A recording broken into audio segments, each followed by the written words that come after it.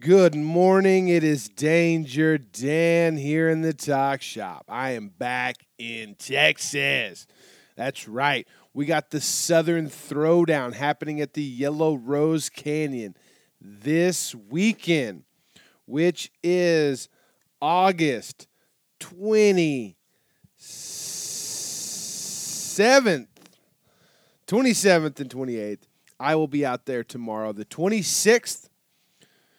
And I'm looking forward to seeing all my Texas friends at the Southern Throwdown, Yellow Rose Canyon. There's going to be mini bike races, a chopper show. Maybe we'll do a kickstart competition. There's JP Rodman trying to call during my podcast intro. Dude, it's going to be awesome. I hope JP shows up. I hope that's what that phone call was about. Today's show is it's like we're finishing a story we started a few months ago. Tim from Giga Cycle Garage, Tim Gigastat, who I first really got to know in the mountains, the Himalayas, on the motorcycle Sherpa expedition, the Stairway to Heaven. And man, he's helped me out a ton since I've got to know him. He helped me do the front end on my Sportster dirt bike. He has a tracker set up. He does inverted front ends for FXRs and Dynas. He's got a bunch of rad shit all available at his website, gigacyclegarage.com. God, I hope that's it. Super rad, dude. You can follow him on the Instagrams at Gigacycle. Super rad guy. Anyways, recently he put together a trip where a bunch of fucking hooligans jumped on some off-roadish ready Sportsters and rode the Mid-Atlantic BDR. And you guys know how I feel about the BDR route. So I was super stoked to hear about how this went. And he tells me all about it. We talked a little bit. He had some questions about my recent travels. We caught up. It's a great conversation. I always enjoy talking to Tim. So let's get into it.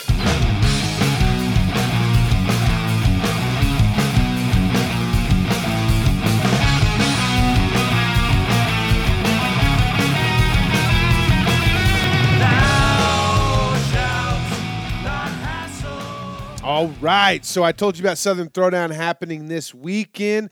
Did I tell you about that song you recently just heard by Extermination Day out of Minneapolis, Minnesota? Thanks to Zach over at Heavy. Check out Heavy Clothing on the gram.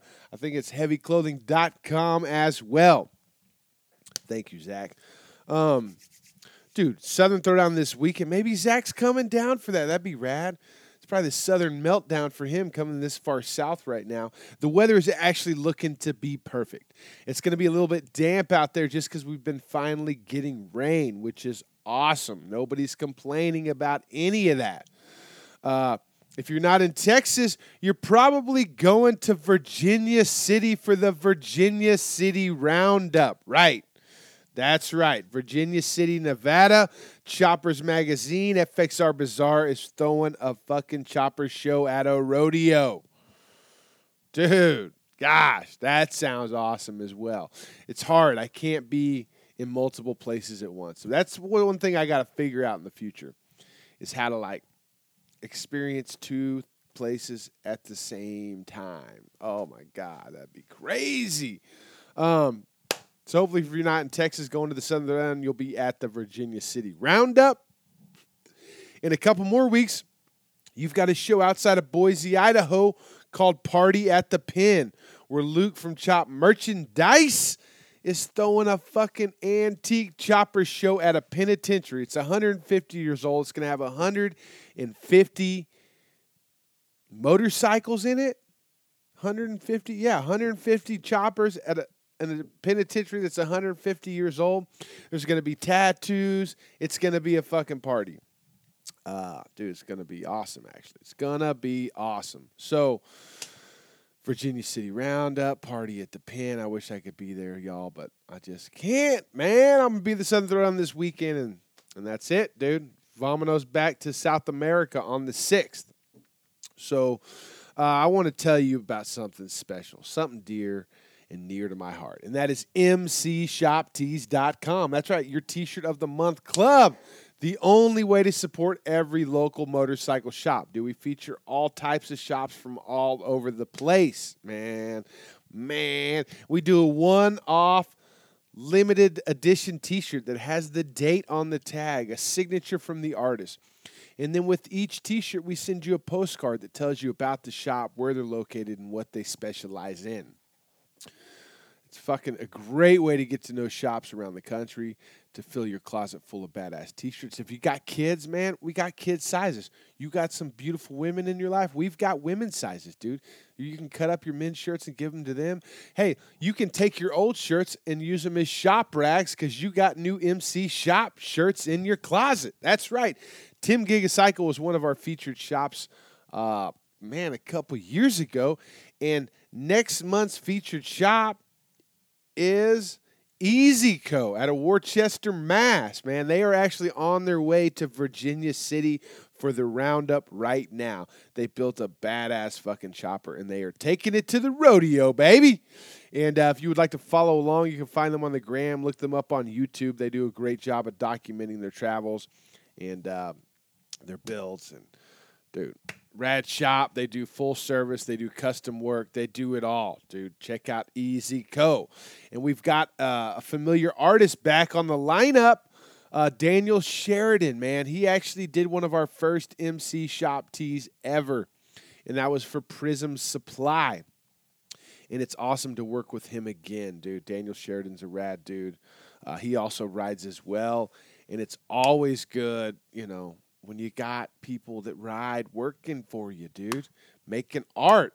They got the perspective. So next month's T-shirt's going to be rad, and if you want to make sure you do not miss out on the EasyCo shirt, go to mcshoptees.com and sign up now. If you don't like T-shirts but you still want to support the show, go to DangerDansTalkShop.com and sign up. There is a fucking Patreon support link. Click there. Donate $5 a month, and it keeps this show on the road. Keeps me putting gas in my tank, building choppers and race bike, and fucking buying all the parts that I break while I'm out there having fun and bringing this show to you.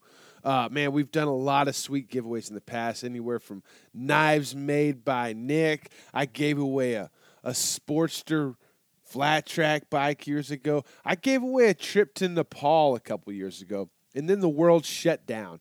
But we are actually going back to Nepal in November thanks to Motorcycle Sherpa. Check out motorcyclesherpa.com Stairway to Heaven trip. I will be going the first 2 weeks of November, and I believe that there are a couple of spots left on this trip. Now, time is running out. You need to go to motorcyclesherpa.com and sign up now if you would like to be a part of this trip. There's going to be a bunch of rad folks that are already going to be on it. Casey Hyatt from South Texas will be going with us. And, dude, it's going to be sick. I've already done this trip once, and it was amazing, dude. If you look up Motorcycle Sherpa and Danger Dan on Google, it will pull up the podcast I did from the road while I was in Nepal. And, man, it was such a rad experience, and it would be rad to share that experience with you. So check out motorcyclesherpa.com. If this trip in November doesn't work, they've got other trips coming up. So check it out. Put a group of guys together. Get your best buds. All sign up for the same trip and go explore the Himalayas, dude. This is like a for real adventure. So check it out, dude. I think I'm going to have Bear on the podcast here pretty quick, too, which will be rad to catch up with him, man. I haven't talked to him in a minute. And I also give away a $100 gift card to Lowbrow Customs every single month, man. Lowbrowcustoms.com. They've got what you need. They are also running a feature of a couple of the bikes that are on the run that Tim talks about in this podcast. Man, I consistently run the Bates Bajas from Lowbrow, Pan Am oils in my bike, every fucking oil change and in between, and as it leaks out, I put more of that in there. Lowbrow Customs has got what you need. Trust me. Let's get into this podcast with Tim Gigastat.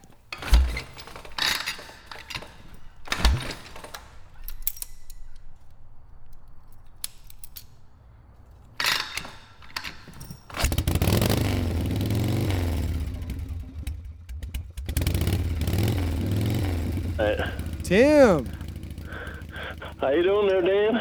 Oh man, it should be illegal, dude. I've actually been fucking cutting wood all day, making cedar stays and trimming some brush up for my neighbor, because that's just kind of the guy I am, Yeah, keeping the cattle all corralled.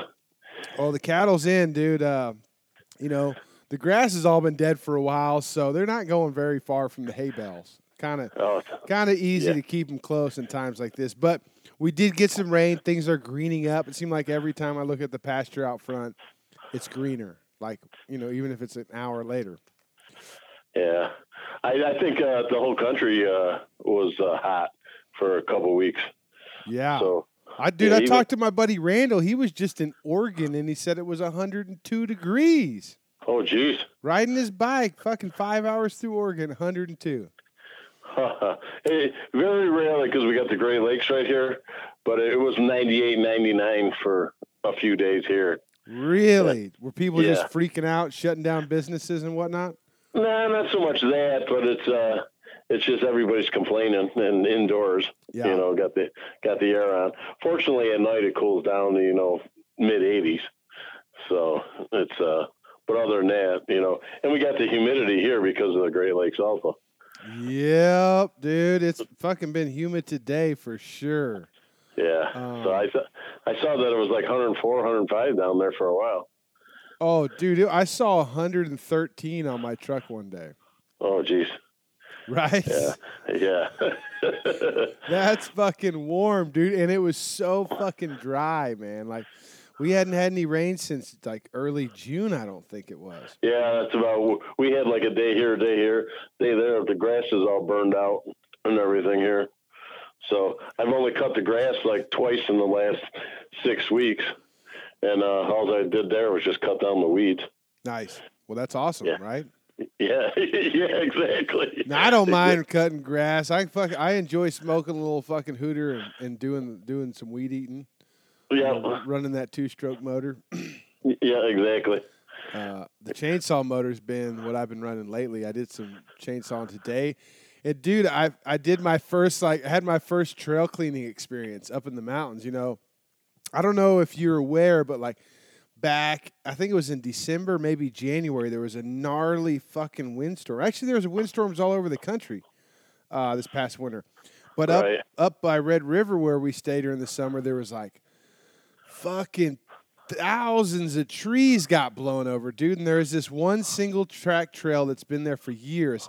And one section of it, dude, was just decimated, man. And I don't even know who maintains the trails or nothing, or at least until recently. And this summer I'm up there. I fucking tried to connect the trail a couple different ways, like. Dude, just doing some crazy shit, walking around for hours trying to find like the easiest way to go through, like the least amount of trees to jump over, and I would always just run into roadblocks. At one point, I like found some old road and like went underneath a fence, went over a fucking gate. Just a lot of shit on the dirt bike up in the mountains. When you get pretty far in, there's some things you'll do to just keep going forward, right?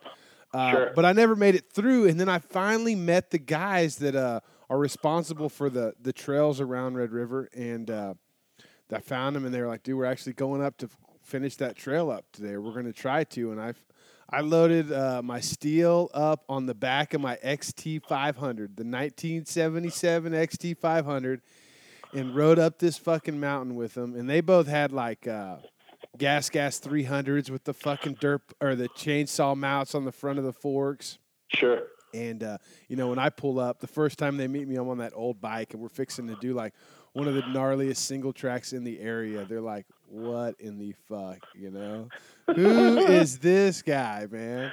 You got your normal garb on with your your helmet and everything? Oh, yeah. I'm fucking wearing a Sidnaw vest, man, my pants, my fucking pearl snap, the fucking rebel flag helmet. Yeah. Who is this guy? Yeah. I mean, open face into the mountains, man. Yeah, And, 1977 called. They want their guy back.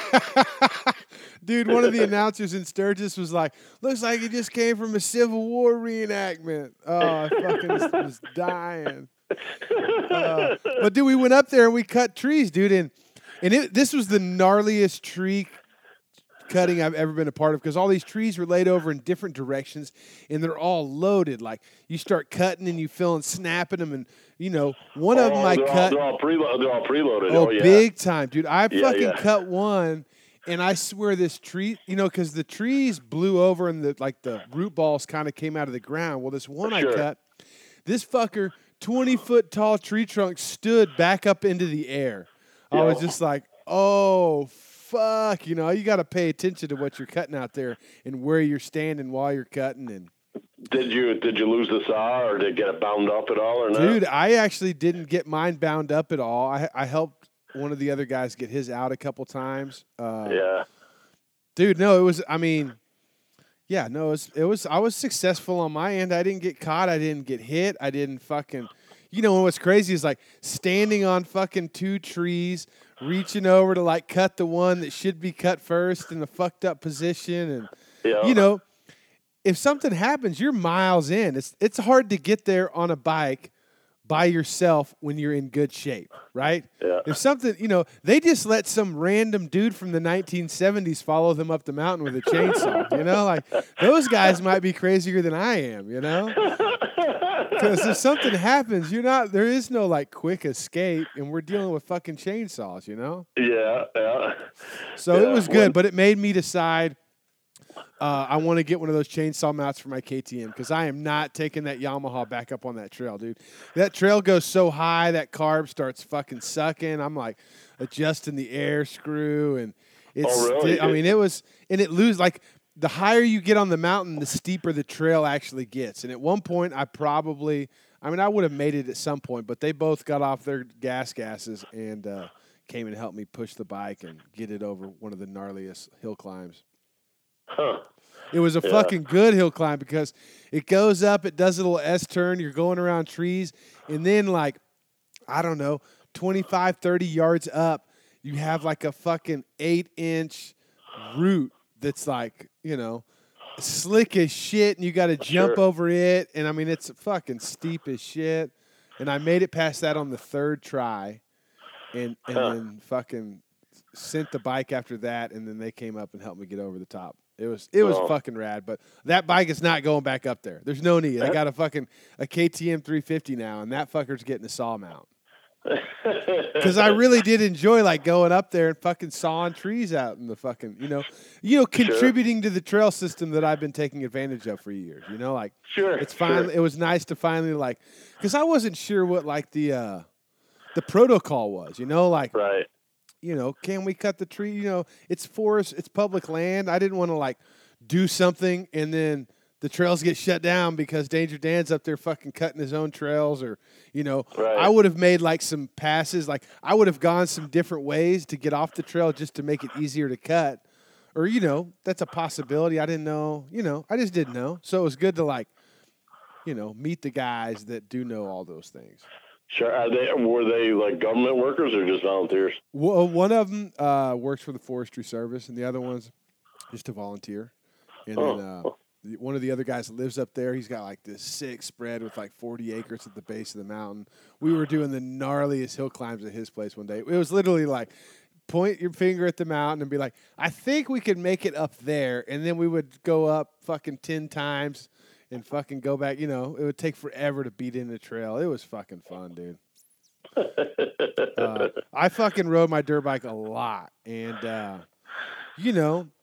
that's why I got it was to spend time on that so that I could learn, get more comfortable on the dirt, and hopefully some things would transition over to the Pan America.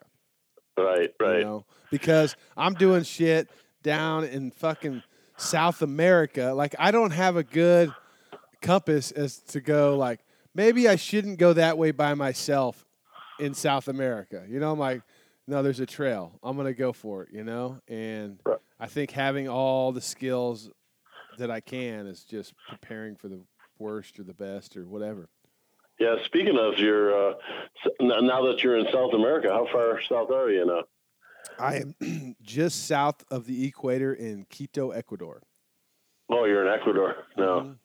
Are you're going down the would be the west coast of South America? Yeah, I'm kind of skirting the West Coast. So what I did, Tim, you know, the trip, you know, has escalated, right? Like I didn't really Sure. plan on doing this. Yeah, it was supposed to be just the Mezcal Moto Rally.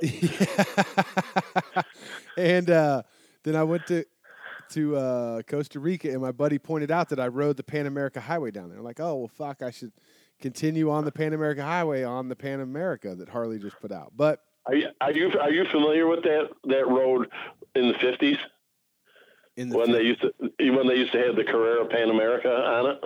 oh, it still does.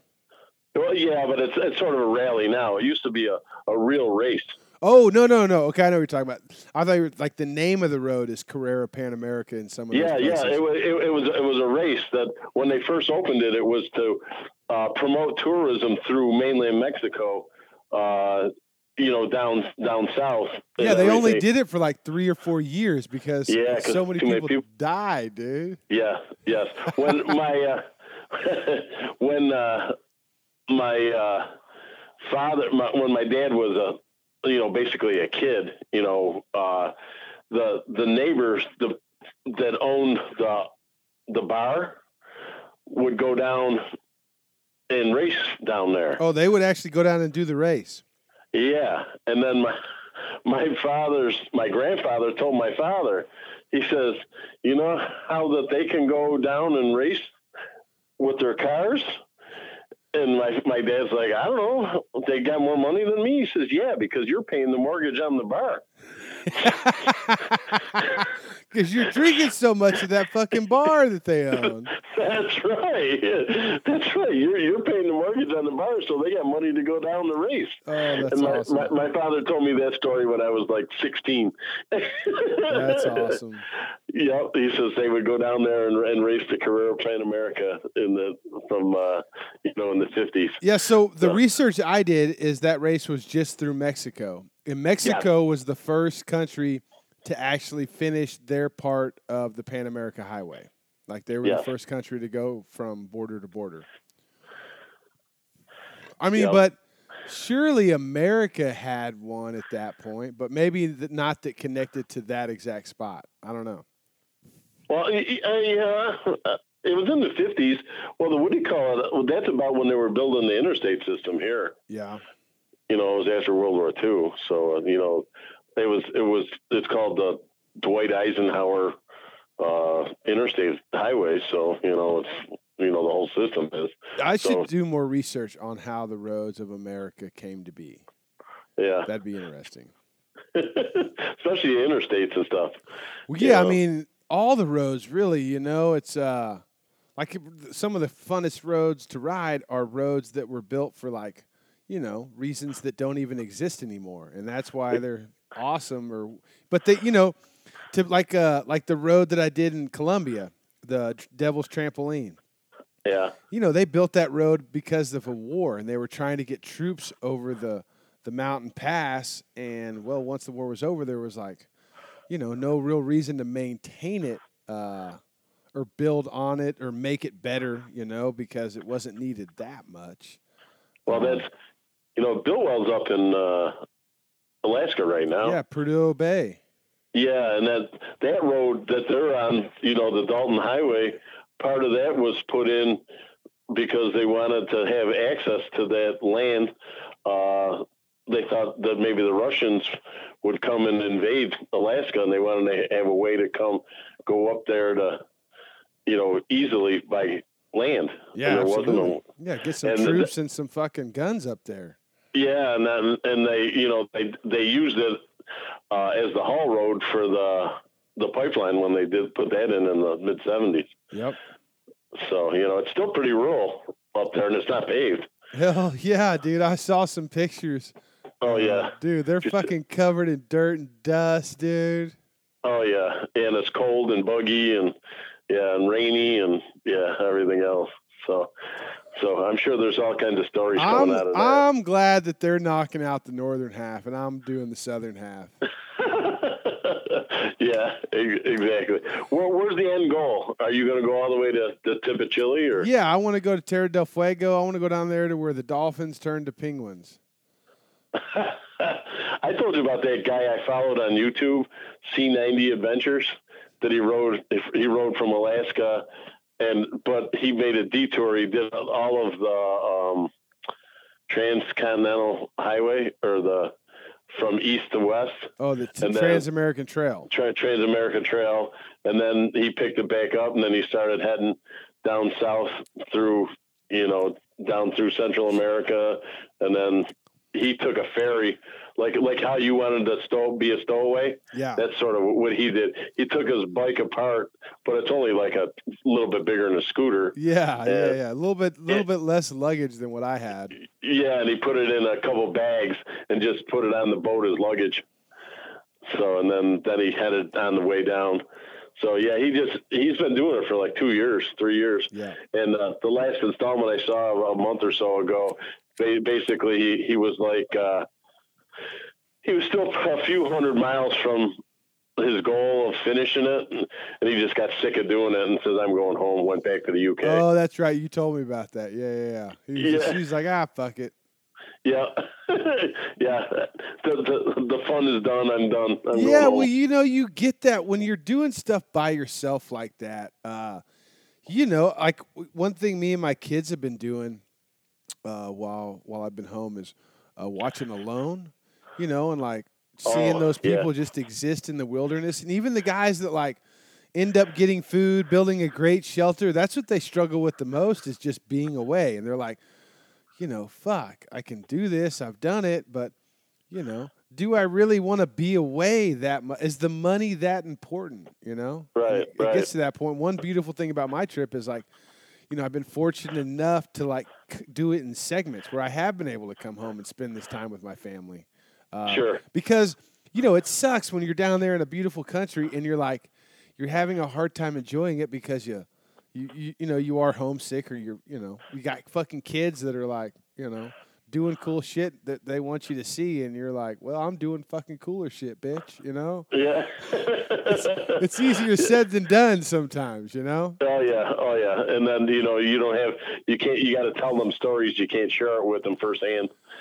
Yeah, we're like, if I could come back home and you're like, oh, no, it was terrible. I didn't have any fun in Colombia. The cocaine was bad. The coffee didn't taste good. The roads were fucked up, It was brutal, Absolutely. It's a tricky situation. But, yeah, watching Alone and seeing those guys, like, I could see how that guy on his 90, he's like, fuck it, I don't even care to prove anything anymore. I'm sure he set off on a mission to, like, maybe not prove a point, but to just do something that seemed impossible. And then, you get close to finishing and you're like, fuck it. I'm not going to get anything out of by getting to the bottom. I got other shit I want to do. Exactly. Did you, I forgot I lost my train of thought. Oh my gosh. We can't have that. It is a podcast, dude. We have to stay on track. No, yeah, I know it. That's, oh, how is it not being able to, like, talk to anybody, like, fluently? It's always, like, charades. It's, it's interesting. I didn't, I think if I would have prepared for this trip more, I like to think I would have spent more time learning the language. And even, I guess maybe not, because now I've had time. I could have been, like, doing stuff online, and I haven't been. When I got to Colombia, so when I left, I rode through those Guatemala, El Salvador, Honduras, and Nicaragua without any context, And then I get to my buddy in Costa Rica, and it was like a small victory. Like, oh, fuck, there's some people I could communicate with, some good time friends, hang out with them. And then from Costa Rica, I'm on a mission to go see Rob, right? Fucking hang out with Rob. That was sick as fuck. And then I am on a mission to go to Panama City, where I got to hang out with some more rad dudes, And then Colombia was like the first big country where there was like places I wanted to go, but there was no like I wish I would have made more effort to go to the dealerships when they were open. You know, I went by a couple of them, but they were.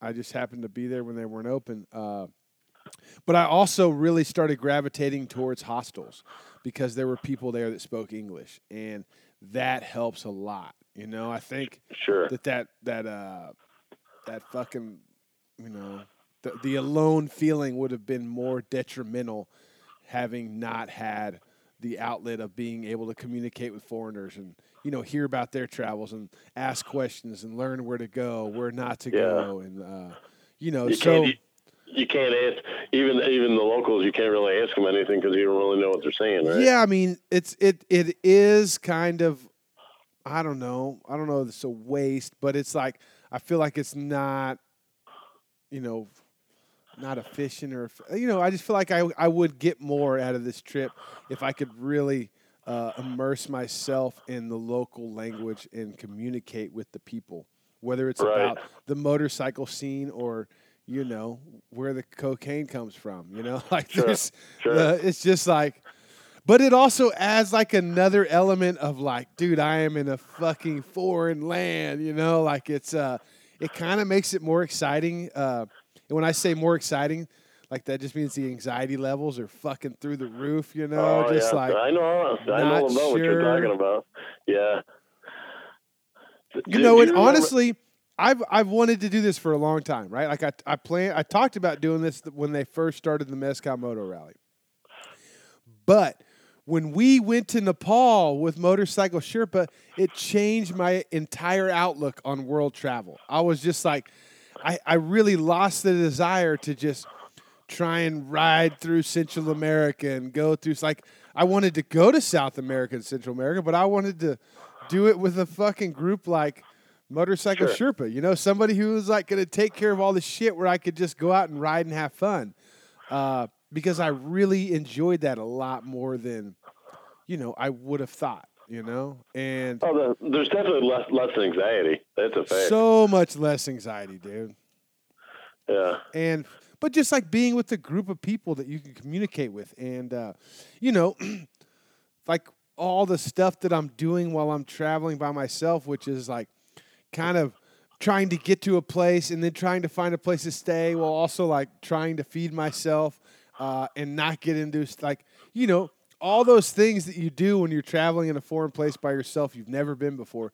You don't have to worry about any of those things, and you can like really soak in the atmosphere and the culture a lot more. You know, even though I didn't speak Nepalese or whatever language they spoke. Yeah. Well, they spoke pretty good English, actually. They did, and having Booty with us, you know, like the insider. That helped. Yeah. I mean, if you had a question, he had an answer. I mean, whether it was right or not was different, but he had an answer. Yeah, well, and plus he, like any of the beggars and the people that would cause you like a little bit of trouble, he'd shoo them away before they got to you. Yeah, I never even noticed any of them. Yeah, exactly. That's why when we went to the airport, when he dropped me off at the airport, I noticed he was shooing away all the guys that were trying to come around to grab my luggage and shit like that and stuff like that. Yeah, so I mean, I guess, yeah, like that trip changed me. So it's made, like I said, I didn't plan on doing what I'm doing, right? So because of Motorcycle Sherpa, I wasn't even gonna attempt something like this. So now that I didn't prepare near as much as maybe I would have had I, you know. Well, plus, see, you just did Mexico when you did the Desperado run. Yeah. You know, what was that? Just 12 months prior, right? Yeah, it wasn't even that long before, really. Are you doing that again? The Desperado run. Yeah, or something similar. Well, I mean, I have been on the Desperado run since the Desperado run. Well, I know you have. No, I would love to. You know, right now this trip south has got pretty much all of my. I would assume. You know, it's just I can't really make too many big plans right now. Even though I've got some ideas brewing. You know, I want to get down to the bottom and see those penguins, and then I'll. How many more miles is it? Do you know? Oh fuck! Well, that's what I was getting at a minute ago. So you asked if I was going down the West Coast, and I was like, well, here's the deal. what instead of like following the Pan American Highway, which is pretty much a fucking highway most of the time. Sure. I picked out the 5 most dangerous roads in South America. Like through Bolivia and like the dirt road trucker, ice road truckers. Yeah, I'm definitely. I'm gonna hopefully get to the death road in Bolivia this next trip. There's another one in Peru called Canon del Pato. I did the Devil's Trampoline in Colombia, and then there's a couple. There's a couple that didn't make the list in Ecuador, but I found one. And it's not on any dangerous road. Well, it's on one. I found a blog where they're like, dude, this road is fucked, so I'm going to go down that one too. On a bike, it's a little bit of cheating just because, it's a lot more narrow. Oh, but. Yeah. Well, yeah. The only thing is you're just like, nobody's moving out of your way in a bus. They're like, you have to go off in the ditch, which I have done, and that's better than the cliff. So did I send you the picture of that guy on that bike on the edge of the cliff? Oh, dude, I got sent that by so many fucking people, dude. So many people were like, "Hey, just in case you weren't aware that this is possible on these fucking dumb roads you've been riding on, here you go." And the guy just standing there watching his buddy, and the bike just rolled down the cliff. Yeah, well, there's nothing he could have done really, except for say, "Hey, you just." Well, he could have helped him walk the bike around or something. Well, I bet the guy riding it was like, this isn't that big of a deal. Get the fuck back, dude. That's what I would have been doing. Like, I don't need your help. Now he does. Yeah, fuck, dude. You think they got that bike out of there? No way. No way. No, they probably fished him out and just left the thing down there. You think so? You don't think that he was like, let's get some winches and some fucking cables? I don't know. It was down there pretty good. Yeah, it really was. From the photos, it looked like about 100 feet down, but I don't know. Oh, I think that's just where the video cut out, dude. I bet that motherfucker went down far. It had to have picked up some momentum by the time it hit the trees, Well, I just saw like pieces of debris that were coming out that were way farther down the cliff than the guy. Yeah. Well, that is definitely a possibility on the roads that I've been riding on. There's no doubt. Just wing it. So yeah, that's what I got going, Tim. I actually, you all right? Excuse me. You surviving? Yeah, hold on. Hey, press the cough button. Tickle in my throat. Damn. Yeah. So another idea. I don't smoke, huh? Yeah. So another idea I had just recently, I was talking to Brian Helm. So that's another thing, dude, is I'm taking Brian Helm down with me to Ecuador. I don't know who that is. Oh, he's my fucking good friend. He's a photographer, a great photographer. And recently he's been just fucking riding so much. Like, I think he's been across the country like 6 or 7 times in the past 2 years. Just like riding to Daytona, California, New York. He's up in Calgary right now. He's actually headed to Buffalo right now. Oh, is he? Yeah, he's going to Angelo's shop. Oh, is he? Yeah. Yeah, have him stop over or whatever. Yeah, I can put him up if he wants to. Yeah, no, I may have him reach out to you. He's actually going down to where is Indian Larry's at? That's in New York? Yeah, Brooklyn. It's in Brooklyn. So he's headed to Brooklyn. He is in charge of like curating the art for the block party.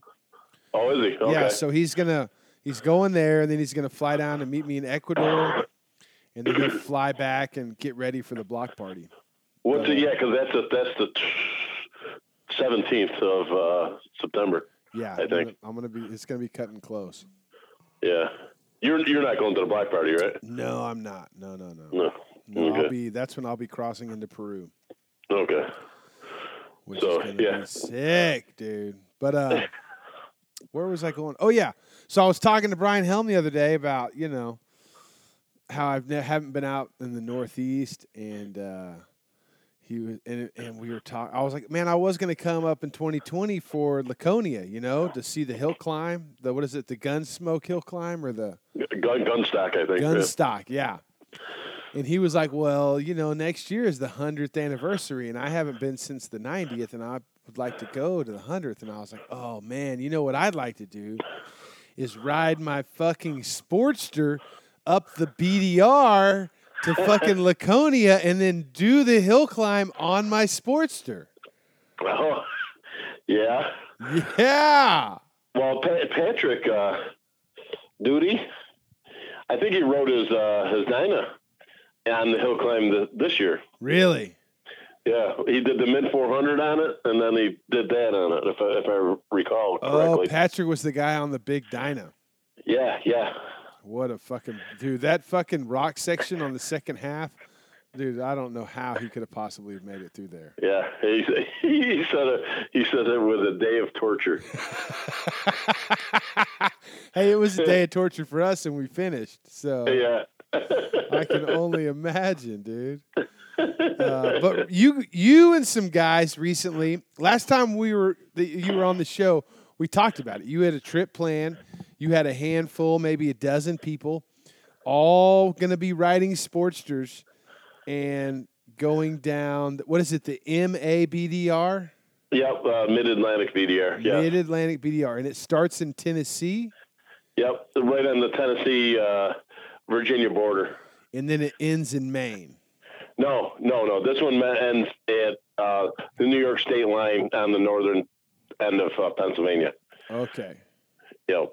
So that's it's that section is 950 miles off road, dude. And then they just added the BDRX in Pennsylvania. Yes, and that's it's funny. It's that is in some of the same area that they're doing it. The X, from what I can gather, the X is it's like a base camp, and then they got loops. Oh, okay. All right, so you can do that, and it's supposed to be 500 miles of loop style trails. Oh, see, I thought it was just a 500-mile loop. No, I think it's multiple loops. Gotcha. And you're supposed to be able to do it like in 4 days or something like that. Wow. And they've had guided tours. Like it was like not necessarily an invite only, but you had to sign up for it and pay for the guy one of the guys that runs BDR.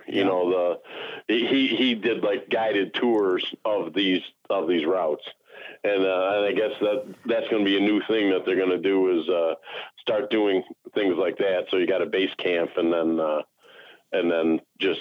You go from there. Well, it sounds rad. Well, but I want to hear about y'all's trip. So our trip. Okay, all right. The premise is let's do. I call it the dumb idea. So, hold on.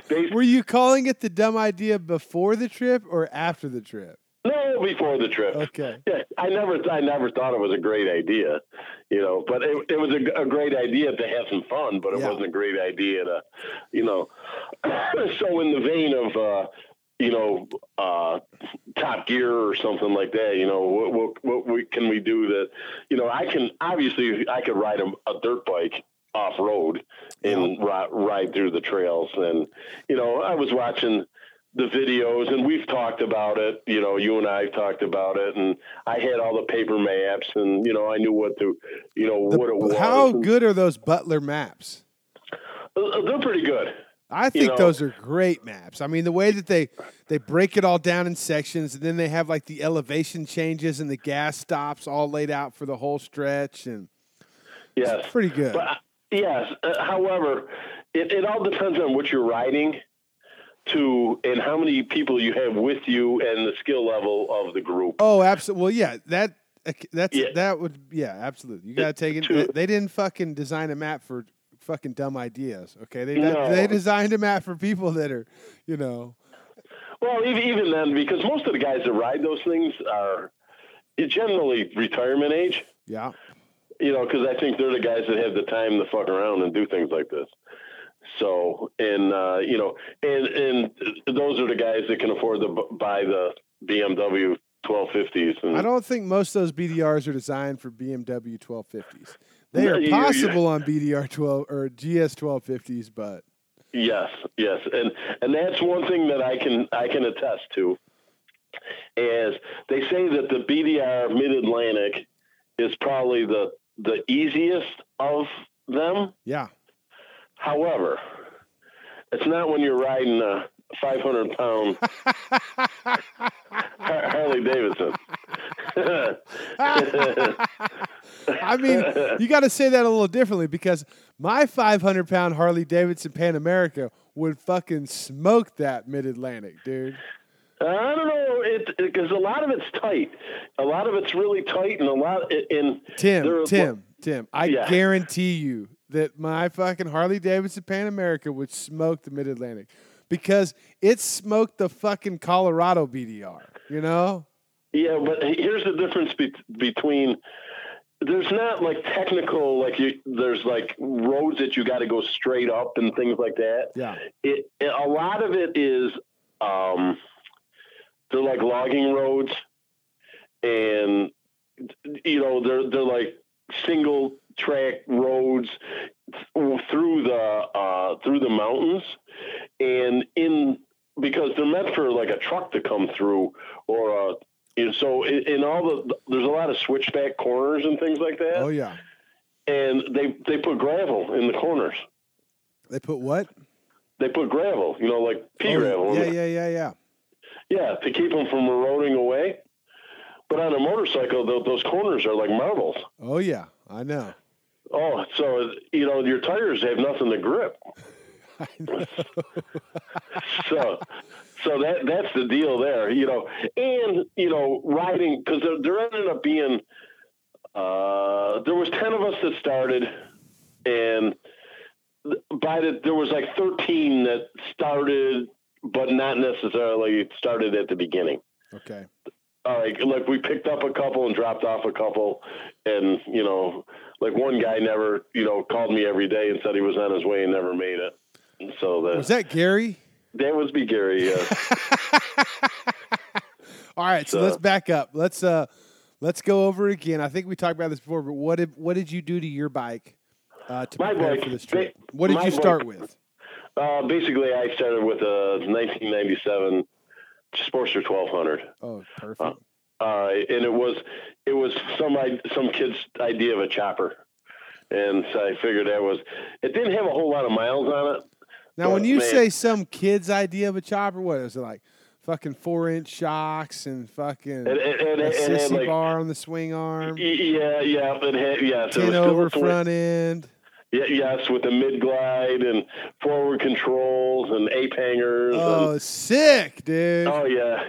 Hey, that's not a kid's version of a chopper. That's a chopper, dude. The thing rode like a pile of shit. Well, have you ridden mine? Yeah, but I've ridden rigid choppers before. As a matter of fact, I own one. So they work so much better, don't they? Yes, yeah. Okay, so you got a nice chopper to start off with. Yep, and I thought it even had the underglow on it and all kinds of stuff. Oh, what is the underglow? That like when you turn, it's got a switch and it's got the LED lights that shine down on the motor and stuff like. Oh wow! Tejano style. Yeah. So, you can go to the local bike night and wax it and make it shiny and turn on your lights. And, and it just shows how shiny everything is. So what did you do? You got rid of the front end. You put some different shocks on it. Yep, I ended up putting one of our tracker front ends on the front. Okay. Because I didn't put a long travel on it because I had to ride 650 miles on road. Well, here's the deal. I mean, that was one piece of advice I gave to many people on this trip was don't make the bike as tall as you think you should. Yep. So. And I bet that helped out in those fucking pea gravel switchbacks, dude. Oh, hell yeah. Yeah, I didn't have any problem riding, through any of this stuff. Okay. Yeah, well, you've been with me. You know how the whole deal is. Capable. Yeah. I didn't have any trouble at all. But since it was part of my trip. My trip, and I felt responsible that I had to sort of lead some of the other ones. Oh, you fucking are responsible. So you put a tracker front end on it. What kind of shocks did you put in the back? RWDs. I put on the back. Yeah, the tallest ones he had with the 5/8 shafts and everything on it, and with they got preload and compression adjustments on it. So they probably had like 3.5 inches of travel? On the rear, on the front was 4. On the rear was probably 3 or 4. Yeah. Somewhere in that neighborhood.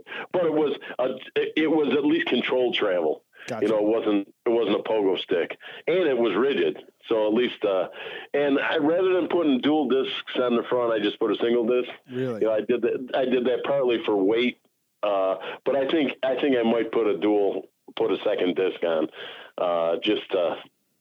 I think the braking could use it, because sometimes it was all I could do to get the thing to stop off road. Really? Yeah. What kind of tires were you running? I ran Shinko 804s, 805s, the 80/20s. Oh yeah. 80% off road, 20% on road. Those are like the block tires, right? The big blocks on them, and I was amazed how well they travel on road. Yeah, no, those do great on road. And they don't even wear down as fast as I would have thought either. No. Like I probably got 2,000 miles on the rear, and it's about half gone. Right now. So it's amazing how much dirt will eat up a tire, especially rocks and shit when you're with the power of a fucking 1200 Sportster. You know? Yeah, that was sort of fun, because the kids behind me, whatever, you come out of a corner and just slip the clutch and roost them. Fucking blast them, dude. Oh yeah. After a little while, I'm thinking to myself, if I keep on riding like this, I'm not going to have a clutch left. So it's not like it's a 250 two-stroke. So it's got some power there, and it's heating that clutch up pretty good every time I did that. So I'm like, yeah. Did you put an aftermarket clutch in? No, stock clutch. I never opened the primary. On the bike, what I did is I got it, and we had a couple nice days, and I bought it the 30th of January or December, 2021. And then I brought it home, and up here, there's snow on the ground at that time of year. Hell yeah, there is. And we had a couple days that was, maybe in the 50s, and I took it for, I don't know, a 10, 20-mile ride around the block. And so at least I figured out that the thing ran well and stuff like that, carbureted clean, and, it had these big radius drag pipes on it and all this crap. So all that stuff came off.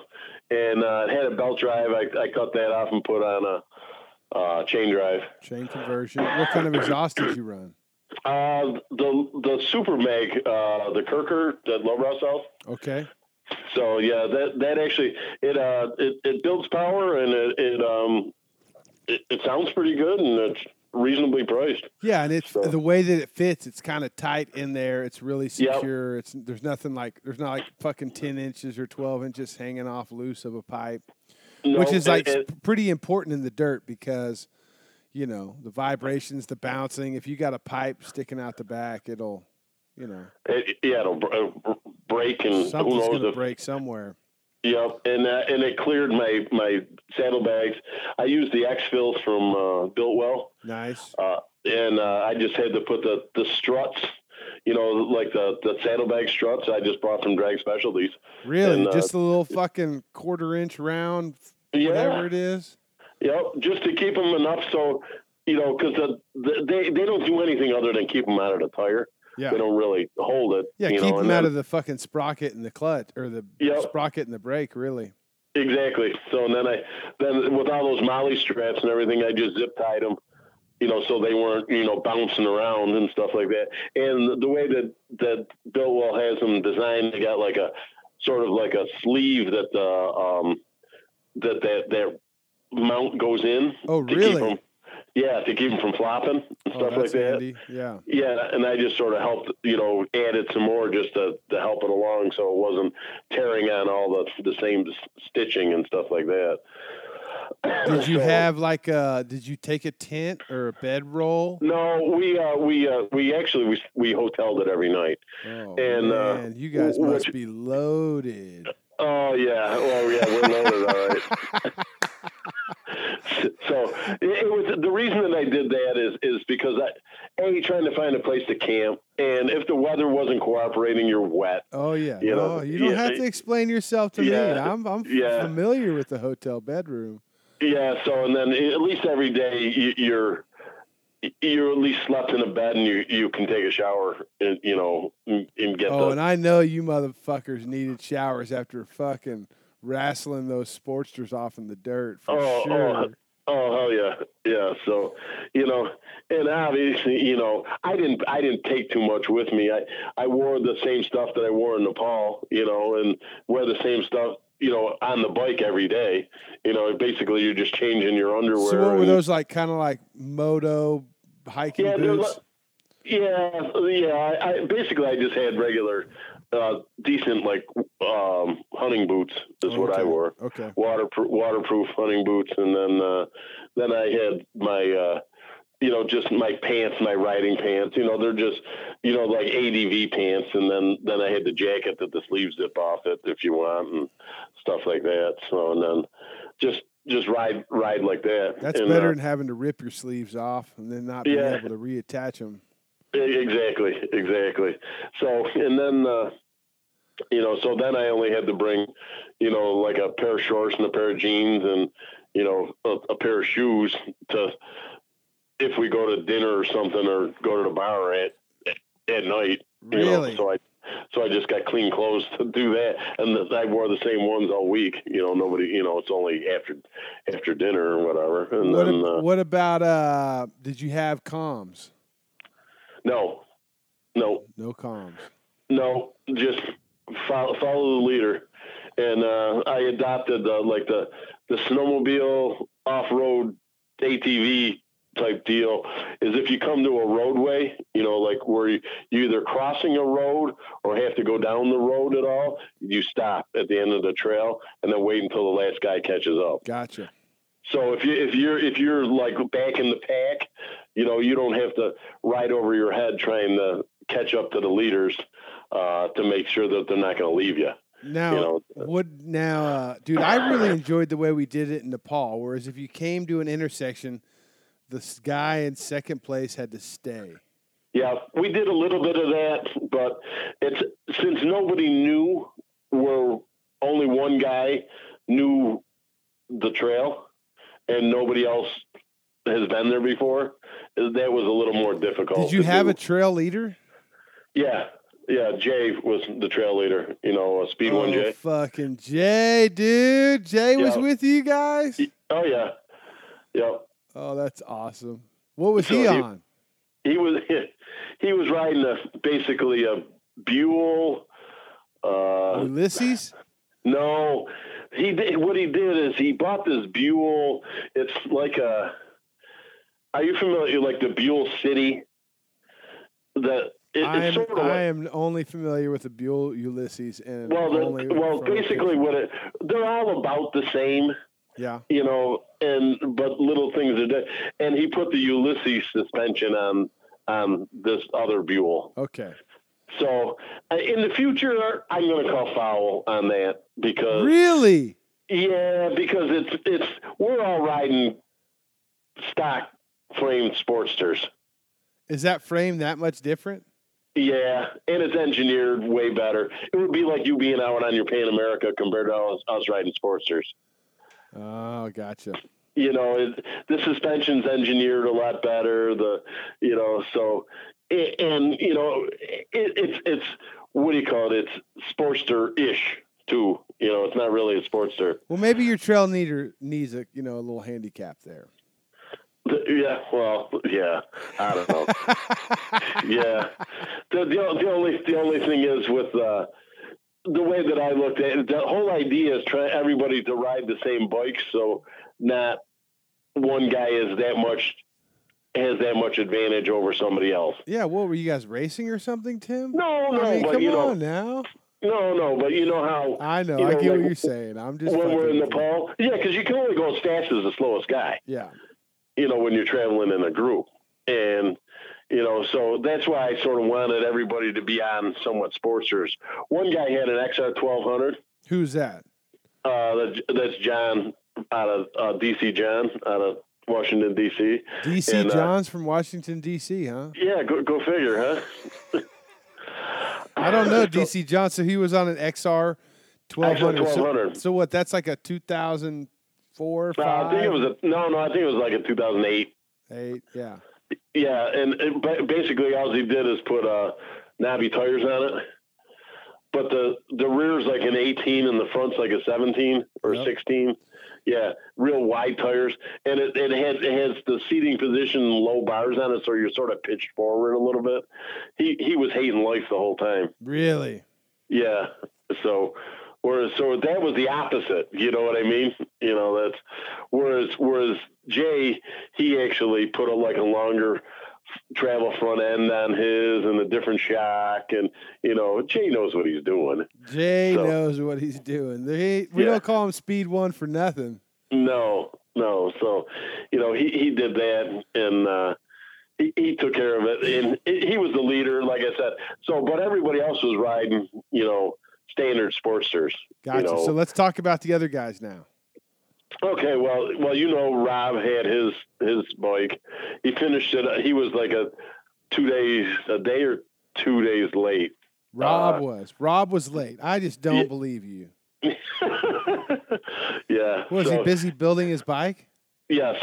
I mean, he had that thing like 8 months ahead of time. Oh yeah, I think he had it before I had mine, actually. What did he do to his bike? Basically, he put a long travel, I don't know what it was off of, but it was off of some kind of dirt bike. He put on the front.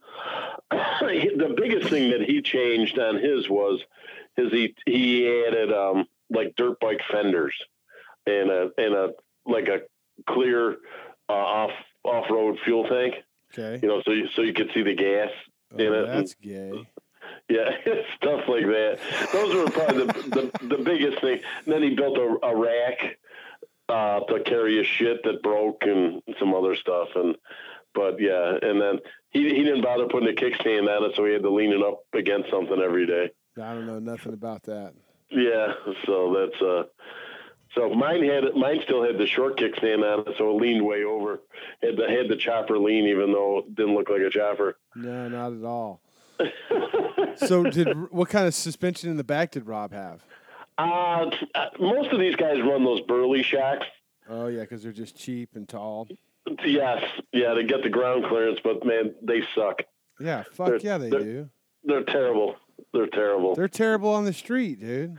Oh yeah, well they're just basically emulsion shocks and with a cool red and black spring on them.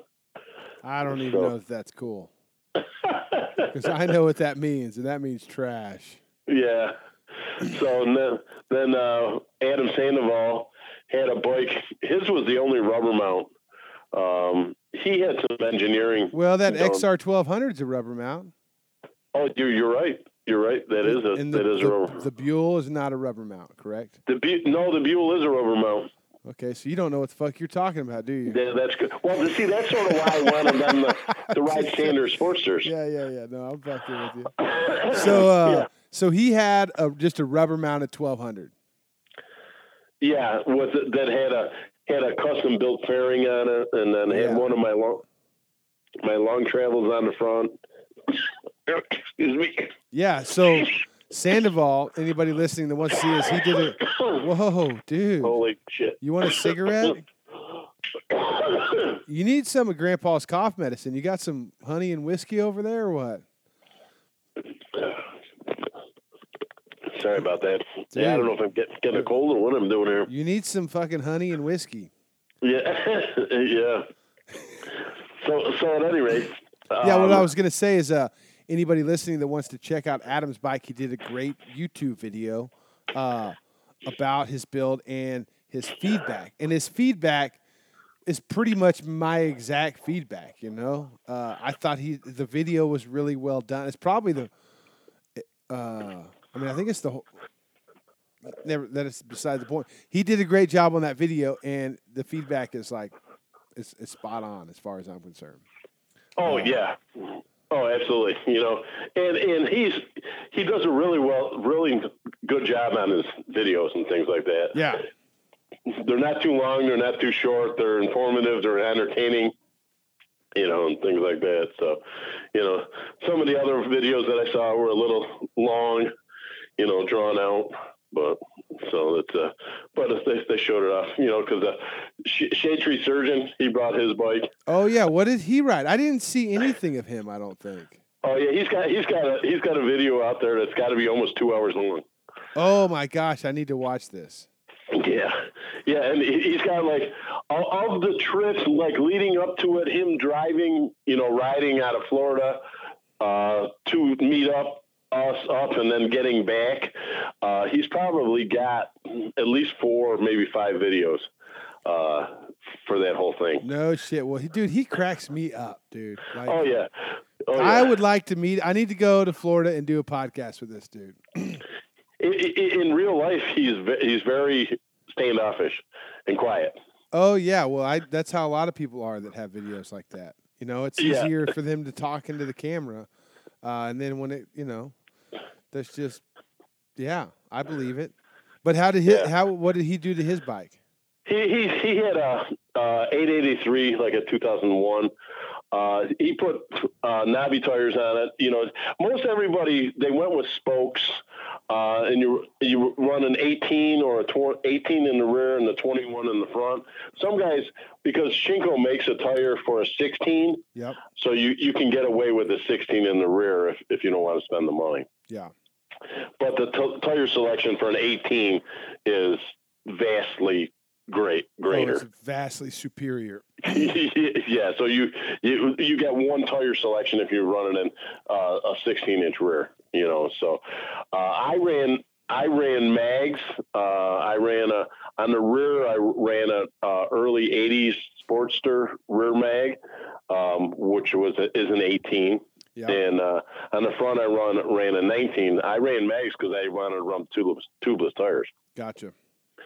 So whereas you can spend long dollars and, you know, get those kind of wheels that are on your Pan America and stuff like that, so you can run tubeless tires, but you know that wasn't in the budget. Yeah, so I don't think anybody building a Sportster is probably not going to spend money on that. No, so otherwise you got to run tubes. Now, did Shade Tree? What's his name? Josh. So did he? What kind of front end did he run? Stock? No, he ran basically, you know, just the longer emulsion tubes and longer springs. Okay. Is what he did there. Basically, he didn't do anything as far as the dampening or anything. Yeah. Just made it taller for more ground clearance. Which I think is plenty if you don't plan on going fast. Yeah. Well, we'll get back to that. Yeah. No. Okay. All right. So we got you. We got Rob. We got Adam. We got Josh. Wasn't there a girl on the trip? Yep, Amy, who was Rob's girlfriend. Okay. Whiskey Eye Amy. Yeah. And I've met her a bunch of times. Yeah, I was going to say you probably saw her in Sturgis. Yeah. So she did not finish her bike in time, and she said, "The hell with it, I'm going anyway," and brought her a Dyna S. Sick. And did one whole day on the Dyna S off road. Wow. With street tires. Wow. Yeah. So, and she wasn't the slowest guy in the trail. Well, it's because she's not a guy. Well, that's true too. Yeah. Oh, that's awesome. And then you got Chicken Rick. Yep.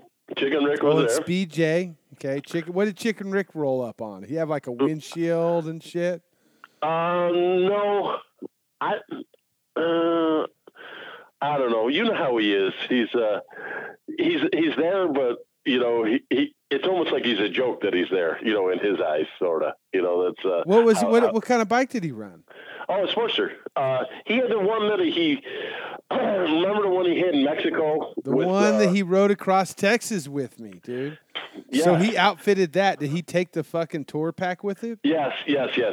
Oh, there's no way that tour pack made it. Yeah, the Vetter, the one that he had on it. Yes, same bike.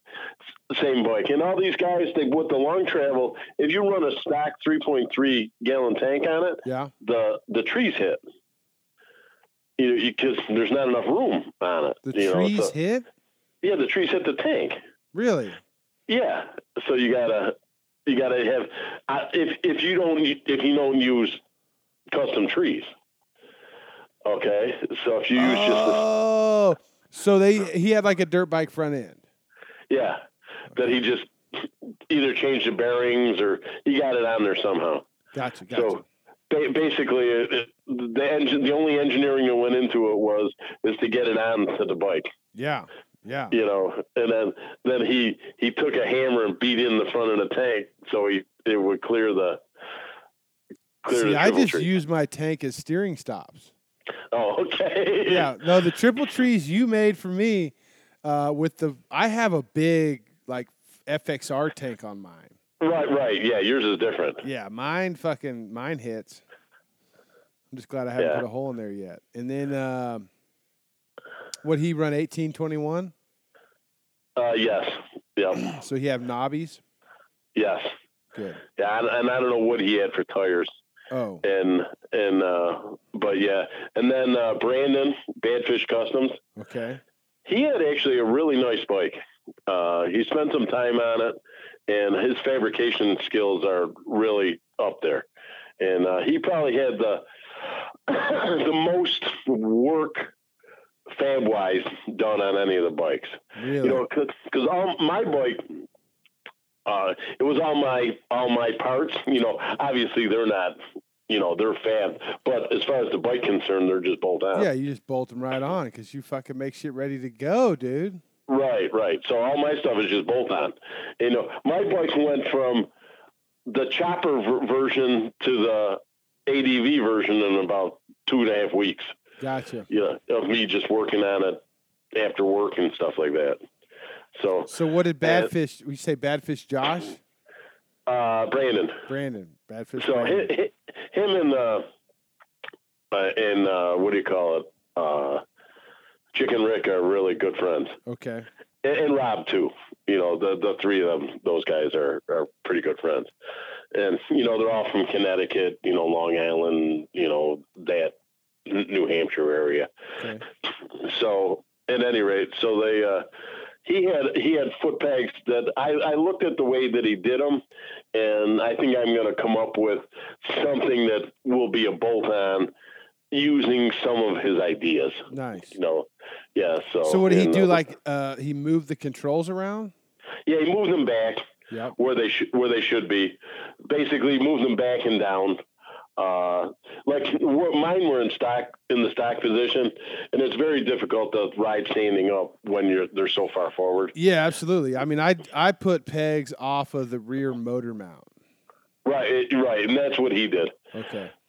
So, and then, like I said, I'm going to come up with something, that's the one in the winter. That's like plan B for my bike, and then see if I can get them that they're feasible, that I can manufacture them. Well, that's kind of the only thing that I would like to do to my bike, besides like making a better wire job, is, Carlos, he built some controls for the Ironhead Sportster. Right. And dude, they're fucking sick. Now, the only thing I don't like about them is it's a GP style shifting.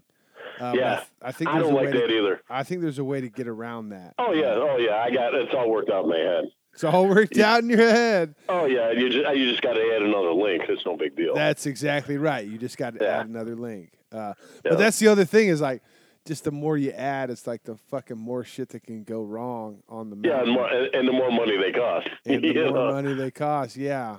But yeah, that's the one thing I would like to do to my sports. Besides, I got to build another rack because fucking Cliff wrecked it in the desert. But right.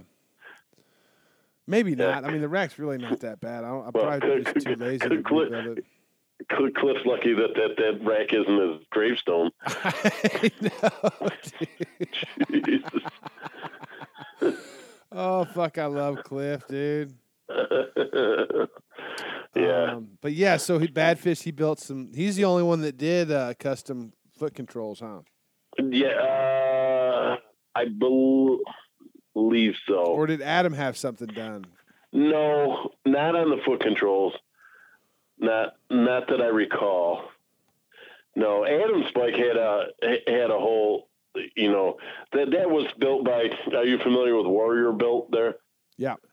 Yeah, that's one of the guys from Warrior Built actually did the work on his bike. Yeah. His name's Ross. Stuff like that. So, and there's a whole story behind all that, which I'll tell you some other time. So, at any rate, so he was on there. Cool Beans Chris. Cool Beans Chris, that's right, dude. Yeah. Cool Beans, he didn't fucking do anything except for put some different tires on his Sportster, did he? Correct. Correct. Correct. Oh, I love it. And he was fucking hauling ass, wasn't he? Yep. Oh, that's awesome. Yeah, we call him retard smart, or retard strong. Retard strong. Oh, you guys are assholes. You know how he is. He's just the way he is. He throws all caution to the wind and just twists the grip. We are fucking blessed to know that guy.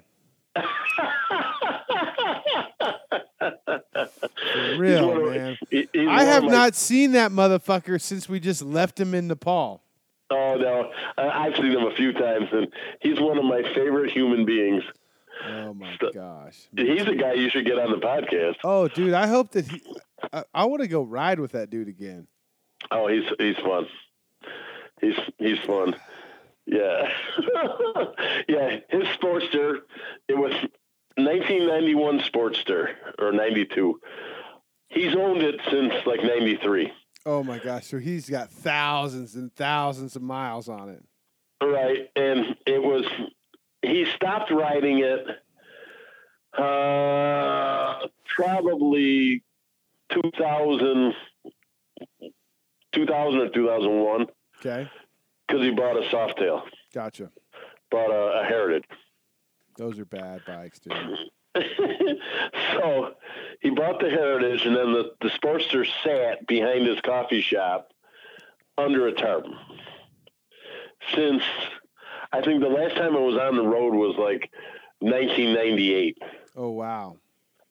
So Jay pulled it out of, he had it moved when he sold the coffee shop. He had it moved to a friend of his garage, like a damp, stank garage. And so it sat there since we went to Nepal. Yeah, because that's when he sold the shop. Right, 2019. So it sat there, but before that it was sitting under a tarp. Just outside. Yeah. So Jay went and picked it up, drained the gas out of it. He said it was actually not bad shape for just sitting around. It was, spider webs and corrosion on it, from sitting outside.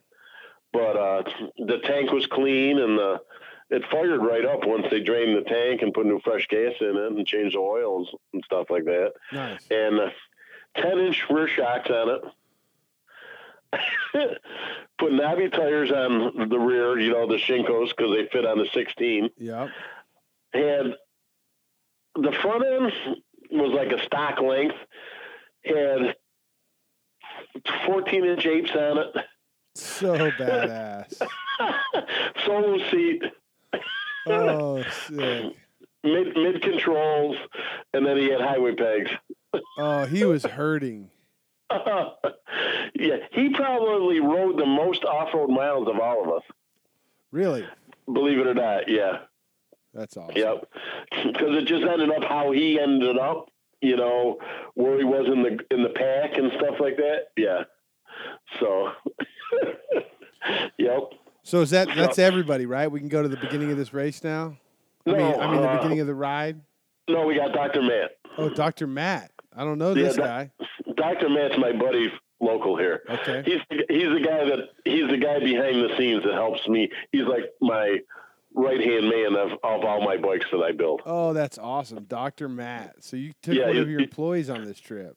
No, he's not an employee. Oh, he's just a friend. No, that's he's awesome. a legit. He's a chiropractor. Oh, that's legit. Chiropractor.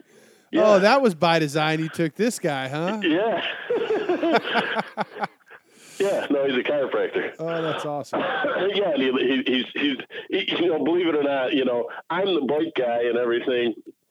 I have zero tats and short hair and everything, no beard. Yeah. He's all tatted up, long hair, beard. That's awesome. So, yeah, so if you were to look at us and say which one's the doctor, they point at me, and it's not. That's funny. So at any rate, he had an AD. He wanted to build another bike anyway, and he actually built one that it's pretty nice. It was really nice for going thrashing in the woods. No shit. Yeah, so he built a rack. He built, he had bark busters on it. He put a little fairing on it for the headlight to cover up the gauges, and my bike's all stripped down and everything. So, what kind of front end did he have? Same as mine. As far as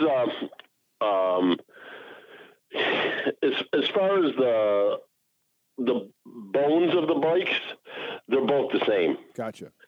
It's just that he took his a little different direction than I took mine. Yeah, he put a little bit more effort into it, is what it sounds like. Yes, yeah, no, he wanted it to be more of a street bike that he could take off road, whereas I didn't want any extra shit on mine that didn't make it go or stop. Gotcha. Now the bike that you built, is it comparable to like the red Sportster you built a while back? The one that I built? Yeah. Yeah, pretty much, but obviously the fit and finish wasn't as nice. Yeah. And I left the fender struts on and the stock rear fender just cut off on the rear because I wanted something to mount, saddlebags and stuff like that. I didn't want to cut them off and then have to add something back again. That didn't make any sense. No, so that's what we did. And mine, I had a Biltwell seat pan, and then I sent it to Counterbalance Cycles, and I had a picture of a 70s motocross seat, and I said I want it to look like this, and I want it to be this tall, and it actually worked out pretty well. So mine's like 6 inches thick. Oh my gosh. Yeah, and it's flat, and it's got a little tiny kick on the back, just so I can, if I'm on the back of the seat, I can feel, that I'm on the back of the seat. Yeah. Yeah, so stuff like that. So, and some of the other guys just put stock seats on them and stuff like that. Just I wanted to be able to move forward and backwards, because I'm the biggest counterbalance on the damn thing. Yeah. To move around and things like that. So I mean, what was now we heard what all the bikes turned out like, how much effort was put into them. Did they meet your expectations? Did you think that they were going to put more into building these bikes, or did you think maybe they weren't going to put as much into building these bikes? What was your thought? Some of the guys I thought went a little overboard for what we were doing. Yeah. And then some of the guys I thought didn't take enough care. Really? Are you talking about Cool Beans Chris now? Yeah, Cool Beans. Yeah, because I didn't want like breakdowns and stuff like that to to ruin the trip for the rest of the people. Yeah. And we forgot about Heinrich. Oh. Heinrich's my friend from up here also, and he built he had a chopper and he changed the frames around and this and that, and he put his bike all together and he rode down and met us also. Nice. So I think that's everybody. So where did you guys meet up? We met up in Damascus, Virginia, which it's like 5 miles from the Tennessee border. Gotcha. So it's right off of 81. You meet at like a hotel or a gas station? Yeah, a hotel. We met. This was over Memorial Day weekend. Yep. And we were going to kick off. The ride started at 9:00. Kickstands up 9:00 Monday morning. Gotcha. So I didn't care where you were before 9 o'clock Monday morning. You know, yeah. So and Brandon ended up meeting us at a couple towns away on the first leg of the trip when we started riding. Gotcha. He drove from Connecticut like through the night, unloaded his bike, and joined us on the trail. So and then the first day, once we started getting into it and stuff, we did probably, I don't know, maybe 110 miles off road. That's a lot of off-road miles. So, and then things started coming apart. What do you mean? Well, we were riding. So, I mean, this was like, how many miles was mapped out for the first day? We had to do roughly 200 miles per day. Okay. In order to make the 5-day. Now, was this like what Butler suggested? No, they don't really suggest much anything. They just have it. They just have different sections. All the sections they're roughly 100 miles or less. The sections. Yeah, that's a section is a day of riding. It depends on where you are. That's their suggestion, is what I'm trying to say. Oh, I didn't ever read that. Well, I mean, I don't know that they say it in the fine print, but it is definitely set up that way. That's like the mild suggestion is one section a day. Well, anyway, we were able to do 2 sections a day.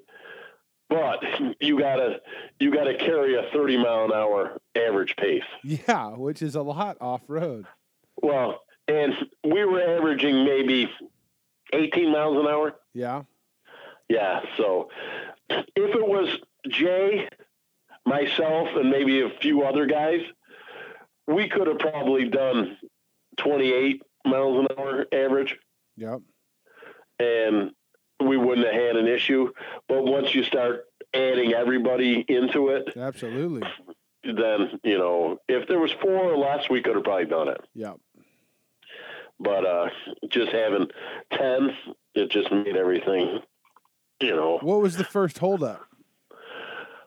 When Jay wadded it up. Oh, Jay did. Yeah. Yeah, he came out of a corner, and there was like a tuft of leaves, and the leaves weren't just leaves; they were in a mud puddle, and he didn't realize that they were in the mud puddle. So he hit the mud puddle. The bike, he swapped back and forth 3-4 times, almost saved it, and ended up going down. Well, going down on just basically low-sided it on one side of the bike. So, and he, and one of his luggage popped off and went down the cliff like 50 feet down. It wasn't a cliff like that video we were talking about, but it was a pretty good hill to go down to go get it. Yeah. So, Did you get it bolted back on? Yeah, we got it all fixed up. Hold on a second.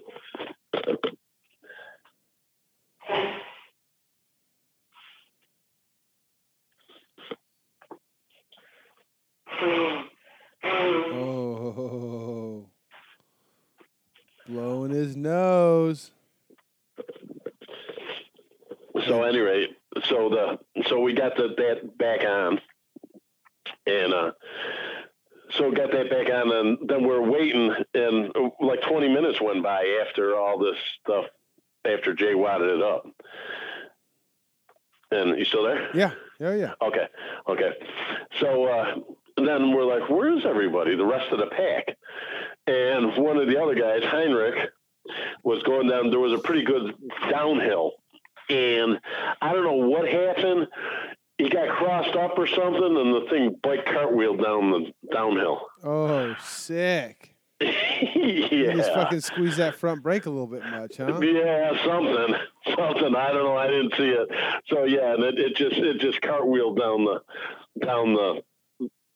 downhill, and so then he was out. And he ended up riding to the road section, which we were almost to the end of the first section. See, when we first tucked into because there's like road and then dirt road, then road, then dirt road, and it sort of winds. It doesn't ever seem like you're going in a straight line ever. You know, it seems like you're double backing, but you're not, I guess. So. When we tucked into this last off-road section, Jay stepped up the pace. And I'm like, I says, we've already been riding about 100 miles. I says, these guys are starting to get tired. I says, I'm going to back it down a little bit. So I slowed down, and then Jay just kept on going, you know. And then he got ahead of me probably, I don't know, he was probably like one turn ahead of me, you know. So he was just out of sight for me to see him because I was next in line, and then he wadded it up. You know, he was just swapping as I was coming up over the edge of the hill. And this was his second wad up. No. This is the same one. Okay. The same one, but he was stepping up the pace, and then he wadded it up. Gotcha. So you know, and then that sort of changed the tune of, you know, everybody's how they were feeling that day. Yeah. So Rick ended up riding on road to the hotel, and even on road, the way that it was set up, even if you go straight from hotel to hotel, where we were, it was still like a 6-hour ride to the next hotel. Oh wow.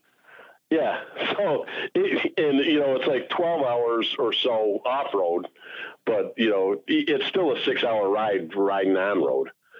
So to get there, so that's how far apart they are. And it sounds like 2 days worth of riding there, Tim. So at any rate, so we got through the first day. Well, these are things you learn. Yeah. You know, when you're out there. So we got through that the first day. And then the second day, Amy and Rob showed up. Okay. And they rode through the night, and Rob ran out of gas on the way there, or something from Long Island. I don't, you know, on the way there and stuff like that. Did their fresh energy kind of change the vibe? Not really. Not really. But day 2 was the most, it was only one section, and it was like 135 miles. Okay. One section. So the first part of the day started off okay. And then there was a section that, when you're off road, you always try to get gas whenever you can, obviously, because you don't know when the next time you can get gas. So the GPS brought us to the bottom of this hill on road, and then it said go back up the hill again. And then after we stopped and we pulled the paper map out, we realized that going back up the hill, we were supposed to get gas at the bottom of the hill, but there was no gas station. Oh, shit. Okay.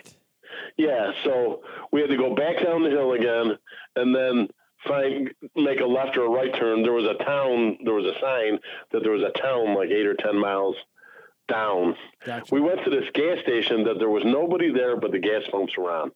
Yeah. I've never seen one of them before. Really? Yeah. Hell, I've seen just gas pumps with no store connected to them. Well, nothing was there. It was just an island of gas pumps that you put your card in, and that's it. Yeah. No people, no nothing. Welcome to the mountains. Yeah. So anyway, so we went and got gas there. And then on the way back, going back up the hill again, things got discombobulated. Like we lost half the group. You know, like we made a turn and nobody stayed. You know, and I told them that they always got to, you always got to make sure that you got one headlight in your mirror unless you know you're the last guy. And I asked the guy in the middle of the pack, I says, where's the other guys that are behind you? oh, there's nobody behind me, Whoops. So yeah. So Dr. Matt got lost, and a couple other guys got lost, or not necessarily lost, but away from the rest of the group. And I'm like, Jesus. So I stayed back. To find those guys and, see if I could call them or cell phone and tell them what the game plan is. We had like I told Jay that with the rendezvous point up, up the trail like 30 miles or whatever, and then we'd try to catch up. Well, we went to the rendezvous point, me and a couple of the other guys that were stragglers, and we waited there for about an hour, and they didn't come through. Then finally I said, the hell with it. I said, let's start heading towards, the end spot for the night, so, cause it was still probably 4 hours away, even riding road, not even off road. And then we got up there and by the time we got there and everything, everybody else showed up about an hour later, so, and, man, you should have heard. I just saw everybody's faces at the end of that day. It's like, man, one guy says, if I see another patch of gravel, I'm gonna puke. I could tell that they were just over it. Yeah. They're like, man, this I don't want to do this anymore. At least. So what I says after dinner, I says let's talk about it. I says because we're in the northern part of West Virginia at this point in time. Okay. And the 2-lane is epic. I'd take my big bike down there just to ride the 2-lane. Gotcha. It's really, really good riding down there. And it was like 98 degrees every day when we were riding. And so we went, and then we had dinner, had a few drinks and shit like that. And then I come back the next day. I says, you guys want to, you want to go ride off road the next day? Oh, and Adam's bike, the clutch shit the bed by this point in time. Oh, shit. Yeah, and Shade Tree Surgeon, on the trail, he got a phone call that something was going on at home that he had to be home for. So he took off right from lunch and started heading back to Tampa. Yes, so we lost 2 guys that day, plus we lost another guy the day before. So, typical trip. And then I said, well, why don't we do 2-lane, for the next day, and then we'll take a consensus what we want to do the next day after that, if we want to go back into the trails or what because by then we did probably maybe 300, 350 off-road miles, stuff like that. So, and so we were about a third of the way through the trail, and we still had, this was Wednesday, we still had Thursday, Friday, Saturday, I think is the way I think we're going to finish up on Saturday to do it. So we had plenty of time. And then they were calling for rain and, and this and that. And then after Chicken Rick and Brandon at breakfast the next day, they says Brandon still has his truck, 2 days down south because he was going to have to ride all the way from. Oh my gosh! So everybody just started dropping like flies. Yeah. So then it was just me, Jay, Cool Beans, Doctor. Dr. Matt decided he was going to go home that morning anyway. He said, he said, I had enough fun. He says, I don't want to ride in the rain. He says, I'm going to start heading home. So he ended up heading home anyway. And DC John, we're almost parallel. He says, I can be home in 3 hours from here. Oh my gosh. So he says, I think I'm going to head home, if nobody wants to. Dude, it just fell apart, man. Yeah. Well, so then it was me, Cool Beans Chris, Jay, her 2 wheels husband, what do you call it? Jordan. You met her, right? Jess. Yep. Her husband, and who Bob and Amy. So there was, 6 of us? Yep. We're right. And then we just decided to ride 2-lane, up. We ended up stopping at riding up through Maryland and then Pennsylvania, all 2-lane to State College, Pennsylvania. And then we where Penn State is. And then we just we went out, for dinner, had some beers, and I think everybody was just whipped. I could tell everybody was beat. Fuck and yeah. This was Thursday night, and then it was raging rain Thursday night.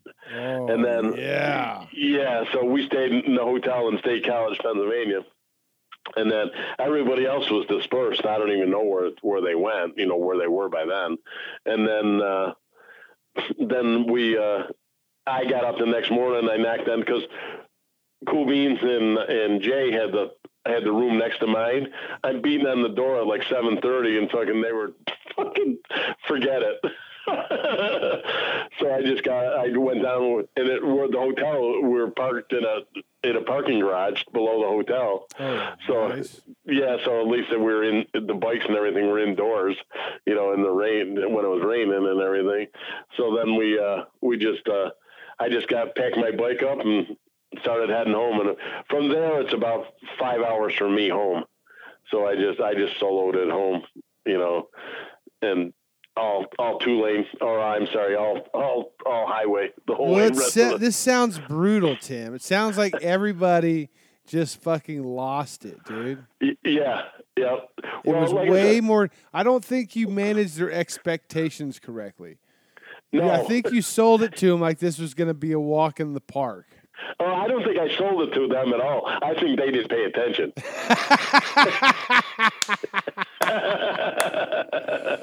Oh, that may be true. Now, obviously, Tim, you have to do this again. I am doing it again. Okay. Yes. What's everybody else's opinion on that? They're like, we've had enough off road on. No, they're coming back. Who really?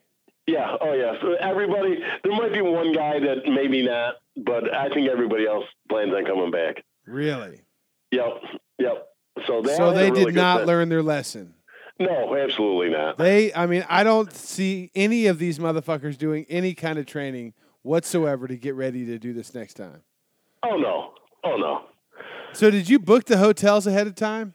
No, only one is this place called Smoke Hole, West Virginia. Yeah. Only because BDR suggested that there was other hotels, but they're farther away, and you would have had to ride almost an hour to get to them. Gotcha. And this one was 20 minutes away. So I didn't want to waste all our time, just going riding and getting to and from a hotel. Yeah. An hour at night and an hour back in the morning to pick up the next one.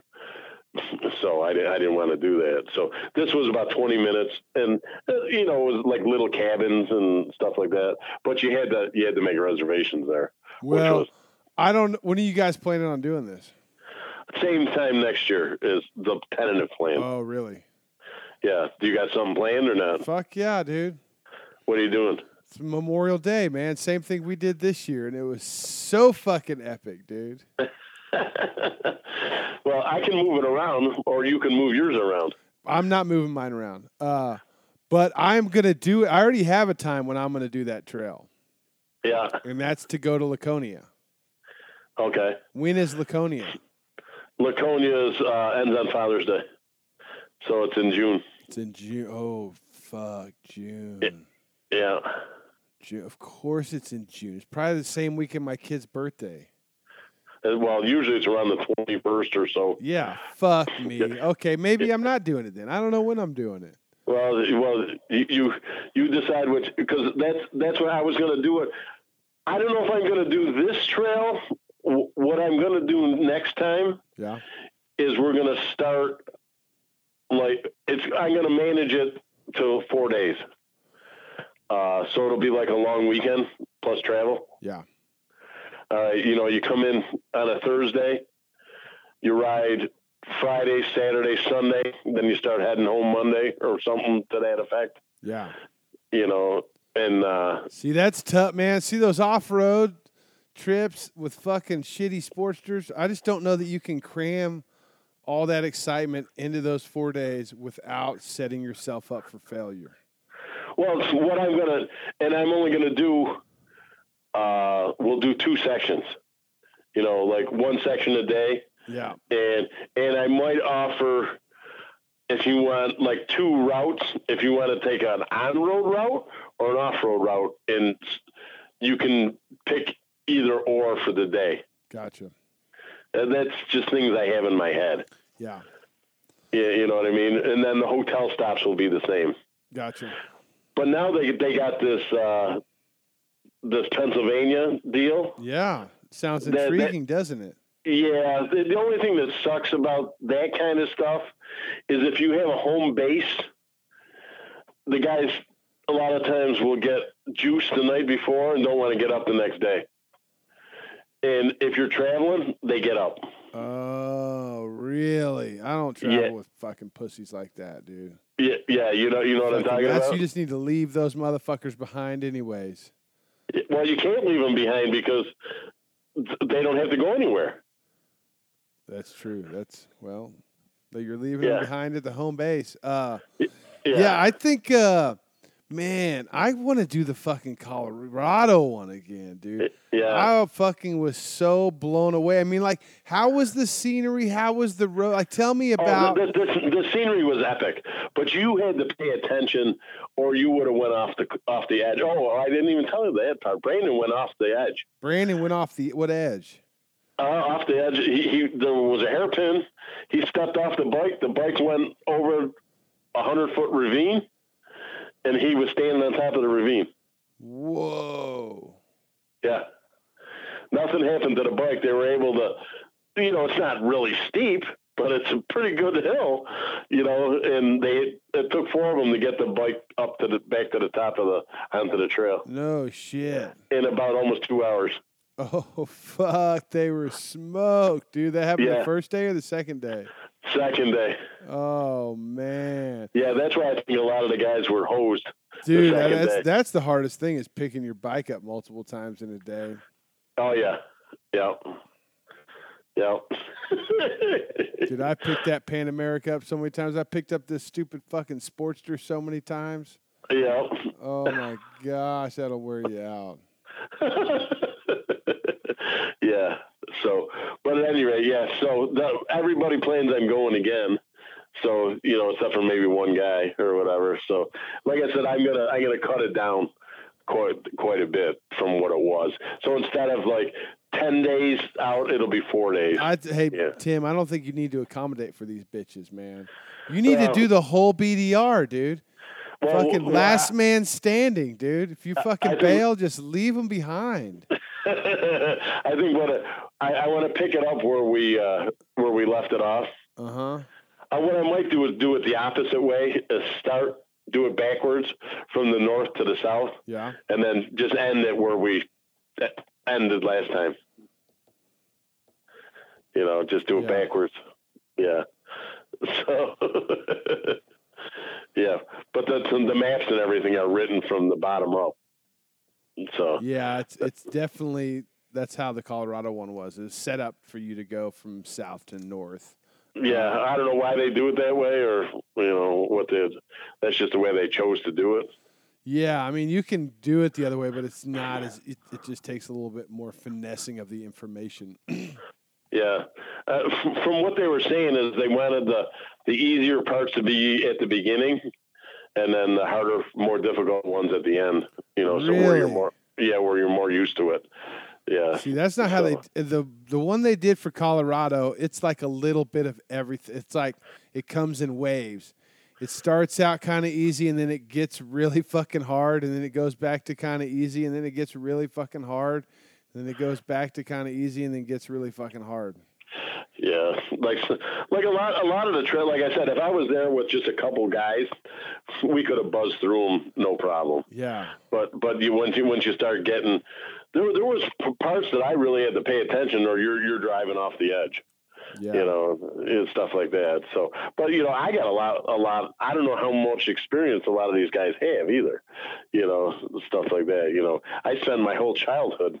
And I talked to a couple of them, and my biggest advice was, do whatever you're going to do to the bike as soon as possible, and then spend some time on it. Seat time. Yeah.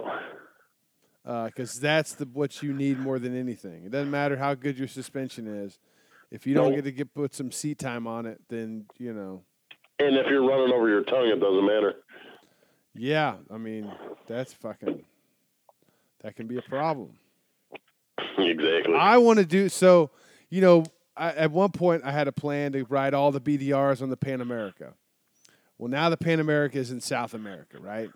And I'm like, shit, I still want to ride all the BDRs. And the other day I was like, well, fuck, I have another adventure bike. This fucking Sportster is so fucking capable. So right. I'm going to go ahead and put some time towards it this winter and get it more ready. And, man, I would like to do that run to Laconia. And there's also the Katy Trail, the Cat Trail. It's the Kentucky Adventure Trail. Oh, I don't know what that is, though. And then, you know, dude, did you hear the podcast I did with Jake? Jake. From Prism. No. Oh, my gosh, you got to listen to that. So he just did this race called the Tour. It wasn't even a race. It's a ride called the Tour of Idaho. Have you heard of this? No. The Tour of Idaho. 2,500 miles, 80% single track, and you have 13 days to complete it. Jeez. They were starting at 2:30 in the morning and finishing at midnight. Oh. 13 days? 13 days, dude. They made it like 4, and he hurt his fucking hand and just fucking got dehydrated and sick. Huh. Had to back out. Huh. Yeah, right? For 2 months. And each group starts, you don't get to communicate with any of the other groups doing it.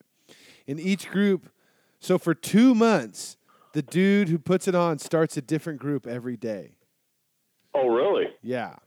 For 2 months. And then he gives you the tracks as you're on the trail. Oh, geez. Right? Huh. Said it was the hardest thing he's ever even fucking come close to doing. Oh, hell yeah. It sounds so sick. Yeah, no, that's that some of that stuff is Have you been riding dirt bikes much this summer? No. I've been working. I've been trying to get caught up at the shop. Yeah, what do you got going on at the shop? Oh, all kinds of front ends and parts that I owe. Yeah. Oh yeah. It's a good news, bad news. Good news is we got all kinds of work to do. Bad news is I gotta hurry up and get the shit done. Yeah. Good news, bad news. What's the big seller right now? Oh, the front ends. We sell all kinds of them. That's awesome. Yeah. No, I never ever dreamed that those would take off. That's fucking awesome. Yeah. So no. Now the tracker front ends mainly. No, all the FXR and Dyna stuff. Oh yeah, that's right. Yeah. Now, and you got a fucking ST, didn't you? Yes. What do you think of the ST? It's got all kinds of motor, and the fairing is epic. The rest of the bike needs, it's just not tailored to me yet. Yeah. It needs some customization. Yeah, it's basically everything was out of stock for it. So basically, I just put a pair of slip-ons on it and been riding it virtually stock all year. And so it's just the slip-ons on it. Oh, I changed the seat too. What'd you put on it? Saddleman. Yeah, it's like a sort of a two-up touring seat. Now, do you have pegs for that bike? Yeah. Your pegs fit that bike? Yep. I got. It's just that I've right now everything is stock, because it's throttled by wire. It's got a 117 in it. It's got all kinds of power. It's just different. It doesn't. I'm used to the bikes that have like a brutal hit to them, and this thing isn't. It's more like electric. You know, it's different. Yeah. It like creeps up how fast you're actually going. So I rode it to Cleveland. You don't even feel the motor doing its work. No, I rode it to Cleveland a couple weeks ago, and I set the cruise. It's 4.5 hours from my house to like low route. Yeah. And I set the cruise at 80, right from my place here, and I ran out of gas before I wanted to get off the bike. No shit. Yeah, so even at 80, it's got all kinds of power to pass, and you can run over 100 miles an hour passing cars and stuff like that, no problem. You know, so it's, you know, compared to some of the older bikes, that's saying something. You know. Yeah. You know, the fastest I ever had it, I had it going so far was like a 108, 110, something like that. Nice. You know, yeah. So, and the fairing, you can tell they spent some time in the wind tunnel on that fairing. Really? Yeah, it's smaller. It's smaller than the fairing that was on my Road King. You know, the FXRT fairing. Uh-huh. And there's less turbulence, less. You don't get any wind on you at all. You know.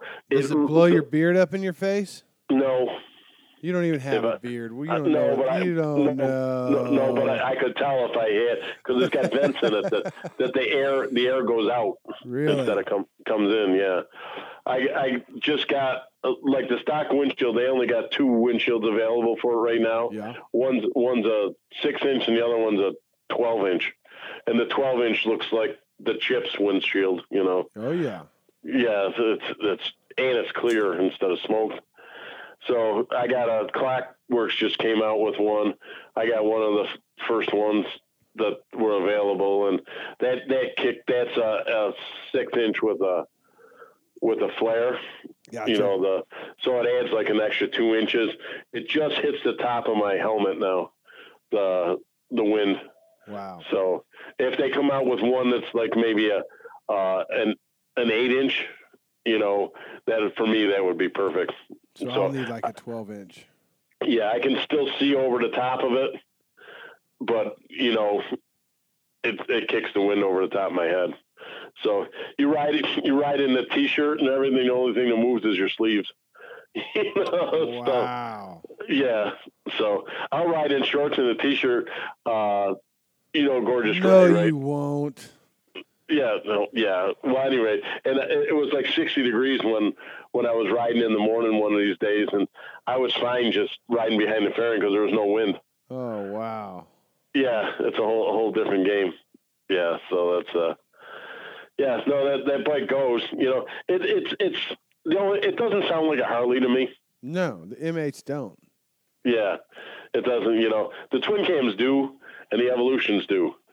But the M8s don't seem to, for whatever reason. I don't know if it's the way that the catalytic converter is, or the exhaust is, or what the deal is.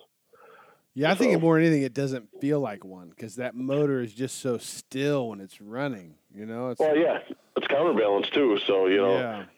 Yeah, and then I think the thing. Now, is it counterbalanced like the old fucking Softails, or the old twin cam motors, like the BE motors with the the balance shafts? Yeah, with the chain fucking. Yeah, it doesn't have a chain. I think it's gear. I'm not exactly sure. I've never had one of these apart. Yeah.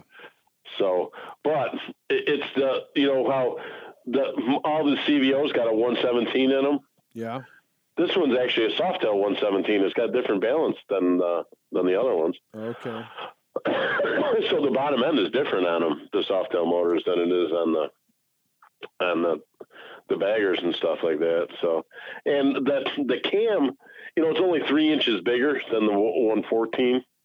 But it feels so much different just by the I think what they did is they put the cam in it would be the Screaming Eagle cam. Gotcha. Like for that you could put in the 107 or the 114. Yeah. I think it's already got that cam in it. And yeah, it's over 100 horse through the mufflers and everything stock. That's quite a bit for one of those bikes. Yeah, for an air cooled Harley, hell yeah. It was a Pan America, it'd have 150 horse, but so but the power is different. You know, it doesn't. The Pan America doesn't have the torque like the big twins do. Are you fucking kidding me? No, they don't have the grunt. Oh shit! Mine's got all sorts of grunt, dude. Not from down low, it don't. You gotta spin them. You know, what do you turn that thing? You know, 8,500 RPM. What I find is it honestly runs better when I keep the RPMs lower and I keep it geared higher than what I would think normally ride. Yeah, what I would think to ride aggressive like that. Yeah, it stays cooler. It's smoother. It actually just works better in the lower RPMs. So less than 6. Did you ever get your what do you call it squared away? What's that? The throttle by wire or the limb the guys up at Grand Teton are fucking bad as fuck, dude. Greg's pulling it off of his bike since the motor company doesn't have any available right now. And he's just sending me the fucking throttle off of his bike. Oh, really? Yeah. Huh. Yeah. I got all those things all reverse engineered and everything ready to go. I just got to cut a couple of them. Oh, the fucking the trees? Yeah. Yeah. Yeah. Yeah. Is that bike still sitting? I don't know. Yeah. I don't know. Yeah, so yeah, I got it all finished up and everything. It's just that we've been busy doing other shit, so I haven't done anything yet with it. As far as cutting them, you know, it'll only be a couple days cutting them, you know, for the first off. Yeah. No, I don't know what condition they're. I know that his personal bike is down right now, and they're actually taking the motor from his bike and putting it in Sean's FXR right now. Really? Yeah, because Sean's FXR, fucking something went wrong in his motor, like 500 miles, and it's fucking shredded. And they couldn't, you know, the motor company wouldn't warranty it. Because, it's all apart. Yeah. So Greg's letting him fucking use his motor to go to the Virginia City Roundup. Are you going there? Nope. No, that's this weekend. I'm actually going to go to the Southern Throwdown.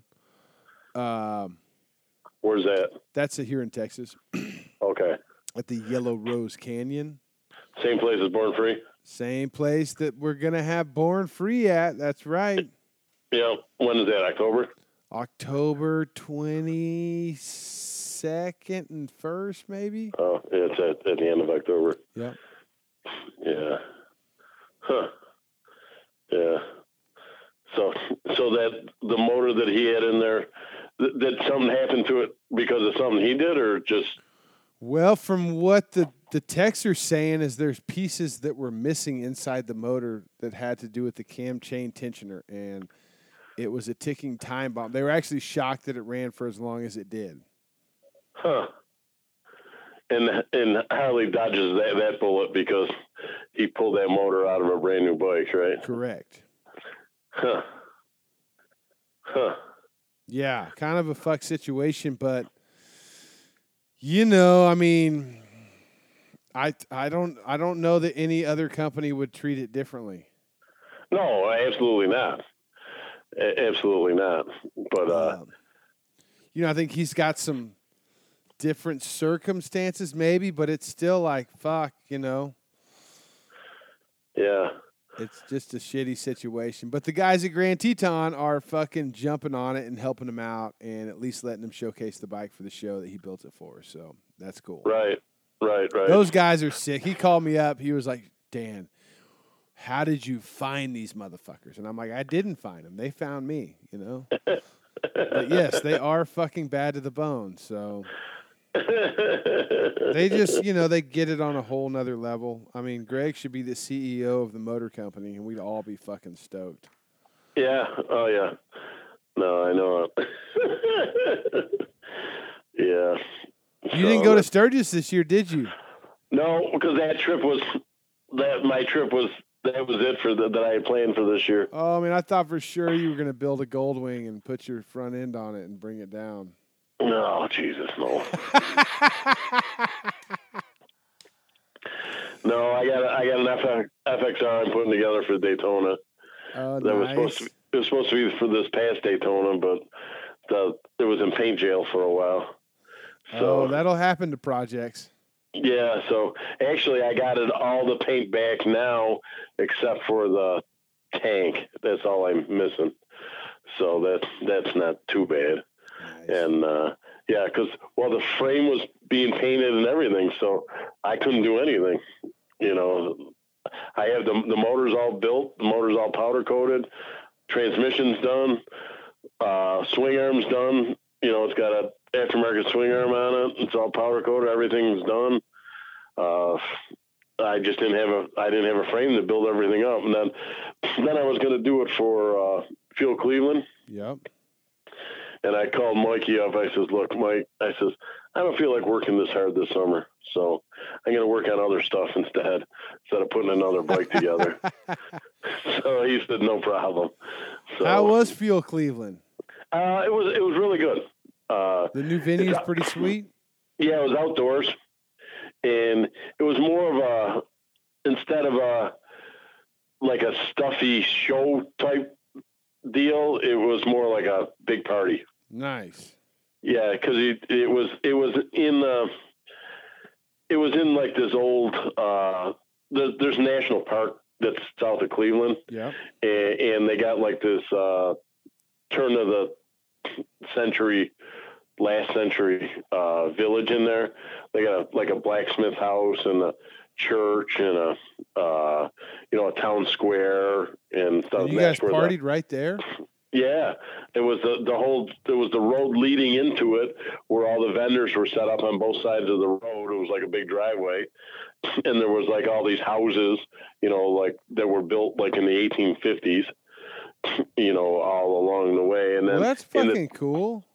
Yeah, the town square was the center. They had like a loop, like a church, and then a school, and then a couple other blacksmith shop, and a couple other houses and stuff. And then in the center of the town square is where all the show bikes were. Nice. Yeah, so it because everything is so big, it looked like there was 6 bikes out there, but it was a really good. It was a nice day too, but which could turn to shit in a hurry if it decided to rain. Yeah.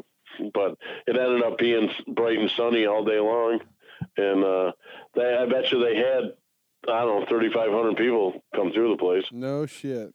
Yeah, the parking lot was across the street for the motorcycle, and there had it was probably the size of a football field maybe, and it was packed with bikes, ride-in bikes. That's what I heard. I heard that there was more bikes in that parking lot than somebody told me they'd ever seen before. Oh yeah, there was quite a few bikes there. Yeah, and then they had like a little ride from the Lakeview, Lakeside Park. Oh yeah, the one that BMW put on. Yeah. I participated in I was one of the guys that blocked traffic and stuff. Nice. Yeah, that was fun. So you blocked traffic for the BMWs on your Harley? Yeah, on my ST. That's awesome. That's awesome. Yeah, but most all the other bikes were all Harleys there. The only BMWs that were really in the ride were the brand new ones. They were the same ones that they brought out the Sturgis, the same bikes. Yeah. Was Mark there? Do you know Mark Boucher? I do not know him. Boucher, super rad cat. Yeah, because they weren't just the local dealer guys. They were from BMW. Oh, yeah, it was fucking corporate, dude. Yeah, it was. They sent out the killers, dude, to go round up some new fucking Beamer riders. Yeah, those R18. Yeah. The bagger version is actually really nice. Fuck, dude. BMW makes nice shit, period. You know? Sure. Like, they just do. Yeah, but it's not American made, so you won't catch my ass on it. Well, you think your fucking ST's American made? Oh, it's more than a BMW is. Maybe. Maybe you can say that it's more American made than than a Beamer is. At least it was assembled in York, Pennsylvania by some union worker. Yeah, that's true. Okay. I'll give you that. I guarantee you that. It's got Michelin tires in it, made in France. So, So yeah, no, that's I'm sure the wheels and stuff are made in China. Oh yeah, You know, the front yeah. end, all the electronic components. Oh yeah, yep, The exactly. fucking swing arm. I mean, is there any part on that bike manufactured here? Oh yeah, they build all their own frames and all the sheet metals done here, Really? and the engines too. The engines. Yep, they might source some of the parts from wherever, but yeah, the engines are built here, are manufactured here too. Nice. Yeah. Yep. Nice. Yeah, Perf. Well, sick, Tim. Well, man, I'm going back to Nepal.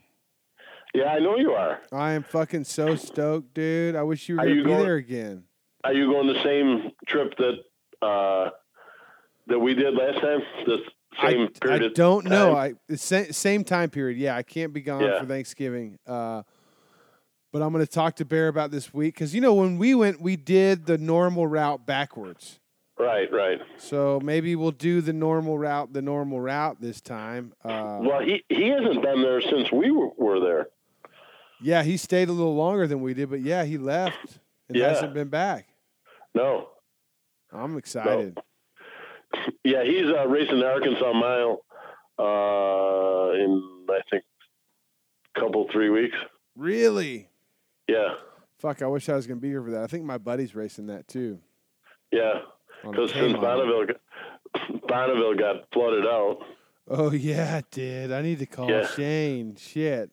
Yeah, that got flooded out. And then so the Arkansas Mile is the only other thing that's going on. So Tyler, that's what he planned on racing with that dual engine. Yeah. It's got one of our front ends on it. It's got a custom one on it now, inverted.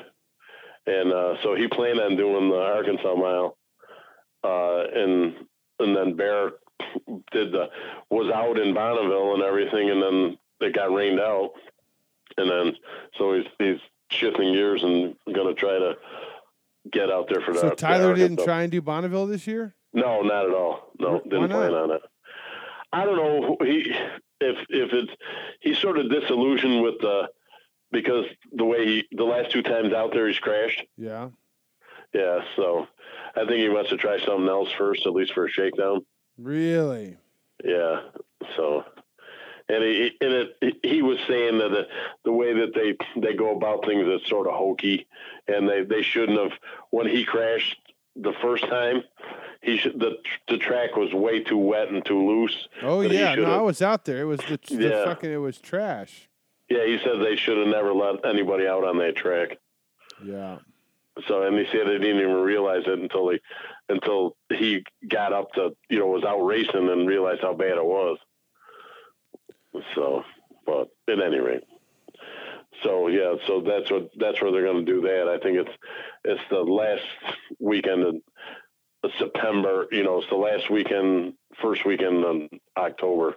Gotcha. Is when they're going to Arkansas. So actually, for you, that wouldn't be too bad. No, it's right around the corner, but I'll be in South America. Yeah, it's more on the Tennessee end of Arkansas. Yeah. Yeah, it's in the north east corner. So it's right there by Kentucky and Tennessee and Arkansas all come together. Beautiful. I can't believe there's anything flat over there. Well, they're racing a runway, so I don't know if it's an old military base or what it is. Huh. Yeah. That makes more sense. Yeah. So, when they did the Ohio Mile there, it was the DHL runway. Really? Yeah. If you look at where the two are, they're only like 100 miles apart from each other, where they used to race to where they're racing now. Yeah. So, it's a big deal getting out to Bonneville, as far as, however much money to get out there. And, you can't, you got to, there isn't really any provisions for anybody to stay out there, no. And it's out in the middle of nowhere, where do you end up staying? Salt Lake City, Wendover is a little shit town. Come on, Wendover's great, dude. You're not staying. Nobody's staying in Salt Lake City, dude. They're all Well, I know, staying 'cause in Wendover. Wendover's closed, but it's just a little shit town. It's not, Dude, and they that's got why casinos and bars and strip clubs, dude. yeah. Can't fucking talk shit on Wendover, dude. I've had too much fun there. But they don't have an abundance of rooms, for all the teams or anything like that. No, they don't have that. No, so that's I don't know. I mean, those fucking hotels and casinos are huge. Yeah, I don't know, man. That's why so many guys stay in RVs and stuff like that. No, they stay in RVs because fucking RVs are funner. Staying on the salt, when you wake up on the salt, dude, it's sick as fuck.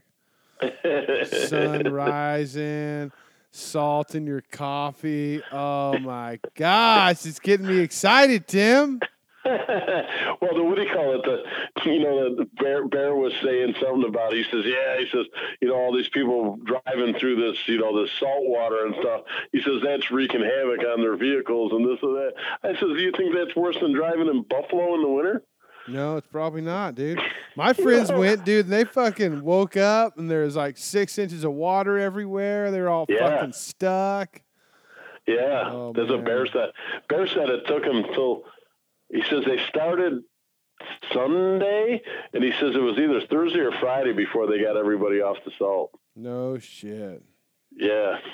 Wow. That sounds awesome. Yeah. Well, and he said part of it is because they got like a dike around the area to help preserve the salt, and that's why when they got that much rain, there was no outlet for the water to go. Yeah, just fucking rose. Yeah, just it was like a moat or a wall around the whole thing to keep the water in. Fucking damn, dude. Yep, exactly. Damn. All right, Tim. Well, we just did 2 hours. I hear my kid yelling at me. Okay. I really wish that you guys would have had a better experience on this trip. We all had a great time. Okay, good. No, we had a great time. It just didn't go as planned. Well, that's to be expected. Yeah. So no, it's so much we're going to do it again. Good. So yeah. So that's like I said, so like Chicken Rick was really upset. Oh, I failed. And what do you mean you failed? We didn't fail, dick. We had a good time. That was the goal. No, you failed. No, we didn't fail, dick. We just failed dick. You learned a lot. You definitely learned a lot. And that's what matters. We got home. If I wanted to be an asshole, I said, "Hey, what the fuck? Where you guys going? Fucking, I'm staying. I'm riding, dude. No. I mean, as long as you guys go back and do it, that's what I want. I want to hear the end of this story where you guys complete it. That's what I want to hear. Oh yeah. I wish I was going to be there for it too. Well, you can. It's just that you choose not to be. You're right. I can't even. I did choose that. I definitely did. I don't know that I would have just stopped though. Like unless my bike just quit working. No, but like I said, the way it was going to go is, like I said, I wanted to, because everybody looked like they were all frustrated as hell. Oh, yeah. I said, we'll ride 2 lanes for today, and then we'll pick the trail up back tomorrow. And then basically, you needed a Marcus Aurelius fucking pep talk is what you needed at that point, dude. Yeah. Get everybody back on their steeds. Yeah, exactly. So it's tough, dude. It's tough, especially, I mean, doing something that grueling with a bunch of people. There's a bunch of emotions and feelings involved and like technical difficulties and safety issues. There's just a lot going on. Yeah, no, I didn't feel like we failed at all. We all had a good time. Awesome. That was the whole goal right there, is to have a good time. And the beginning to the end was just a mile marker. So it's not like I crashed out the first day and didn't see anymore. Stuff like that. So I basically rode 1,500 miles on a goddamn open Sportster when I have a brand new motorcycle sitting in my garage. Oh, that's awesome. That's awesome. All right, Tim. Well, I can't wait to go bang up my front end. And if anybody needs a Sportster front end or a dirt bike front end adapted to their Sportster, this is the guy right here. Oh yeah. Well, just so you know, Lowbrow is running mine and Dr. Matt's bikes on their blog. Okay. So it's going to be featured, and then I wrote an article about the trip. It'll be in the Biltwell Parts and Labor, their trade that they send out to all their dealers and stuff like that. Oh yeah. With photos of the trip and things like that. So it's not an Alaska adventure, but it's that reminds me. Bill sent me an email about that. I need to find that and dig that up. What's that? About doing something for that rag, the Biltwell thing. Oh yeah. I wrote it and I submitted it with a bunch of photos and stuff. They're going to run it in the next issue. I think it's the fall or the next quarterly issue that they do. Yeah. So if anybody wants to read about it and things like that, so you can do that. And like I said, Lowbrow, Lowbrow is what we did to the bikes and, at least a couple of the bikes. And then you can see if you want to duplicate stuff, don't be afraid to call me, and you follow it on Instagram and, Gigastat at Instagram. So Gigastat Cycle. Yeah, it's it. So, and then we'll hook them up or point them in the right direction. Whether they get anything from us or not, that's up to them. I'll point them in the right direction. You're the man, Tim. I appreciate it.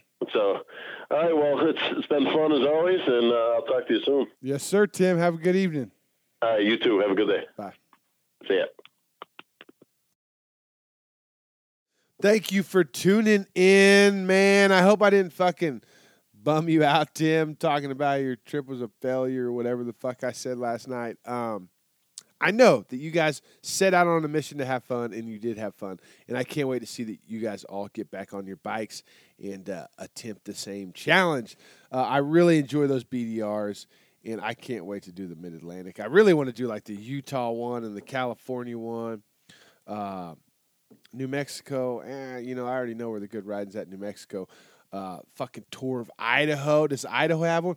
Dude, Wyoming has a BDR now, and when I was on my chopper riding back from Sturgis, I ran into some guys that were on the BDR. What do you know? I was on the same roads that the fucking dirt bikes were on my chopper. It's just the way I roll, but that was rad. I would like to go up there and do that one as well. Fucking BDR, Backcountry Discovery Backcountry Discovery Route. You can look that up on the gram. They got great maps. If you want to hear about my BDR experience through Colorado on the Pan America, you can check that out somewhere. I think there's a podcast about it. Yeah, there's got to be, dude. Just Google BDR and Danger Dan, I think. And I want to give a special thanks to Grand Teton Harley Davidson, keeping me up and running on the Pan America in South America. Dude, on the Danger Dan American Highway.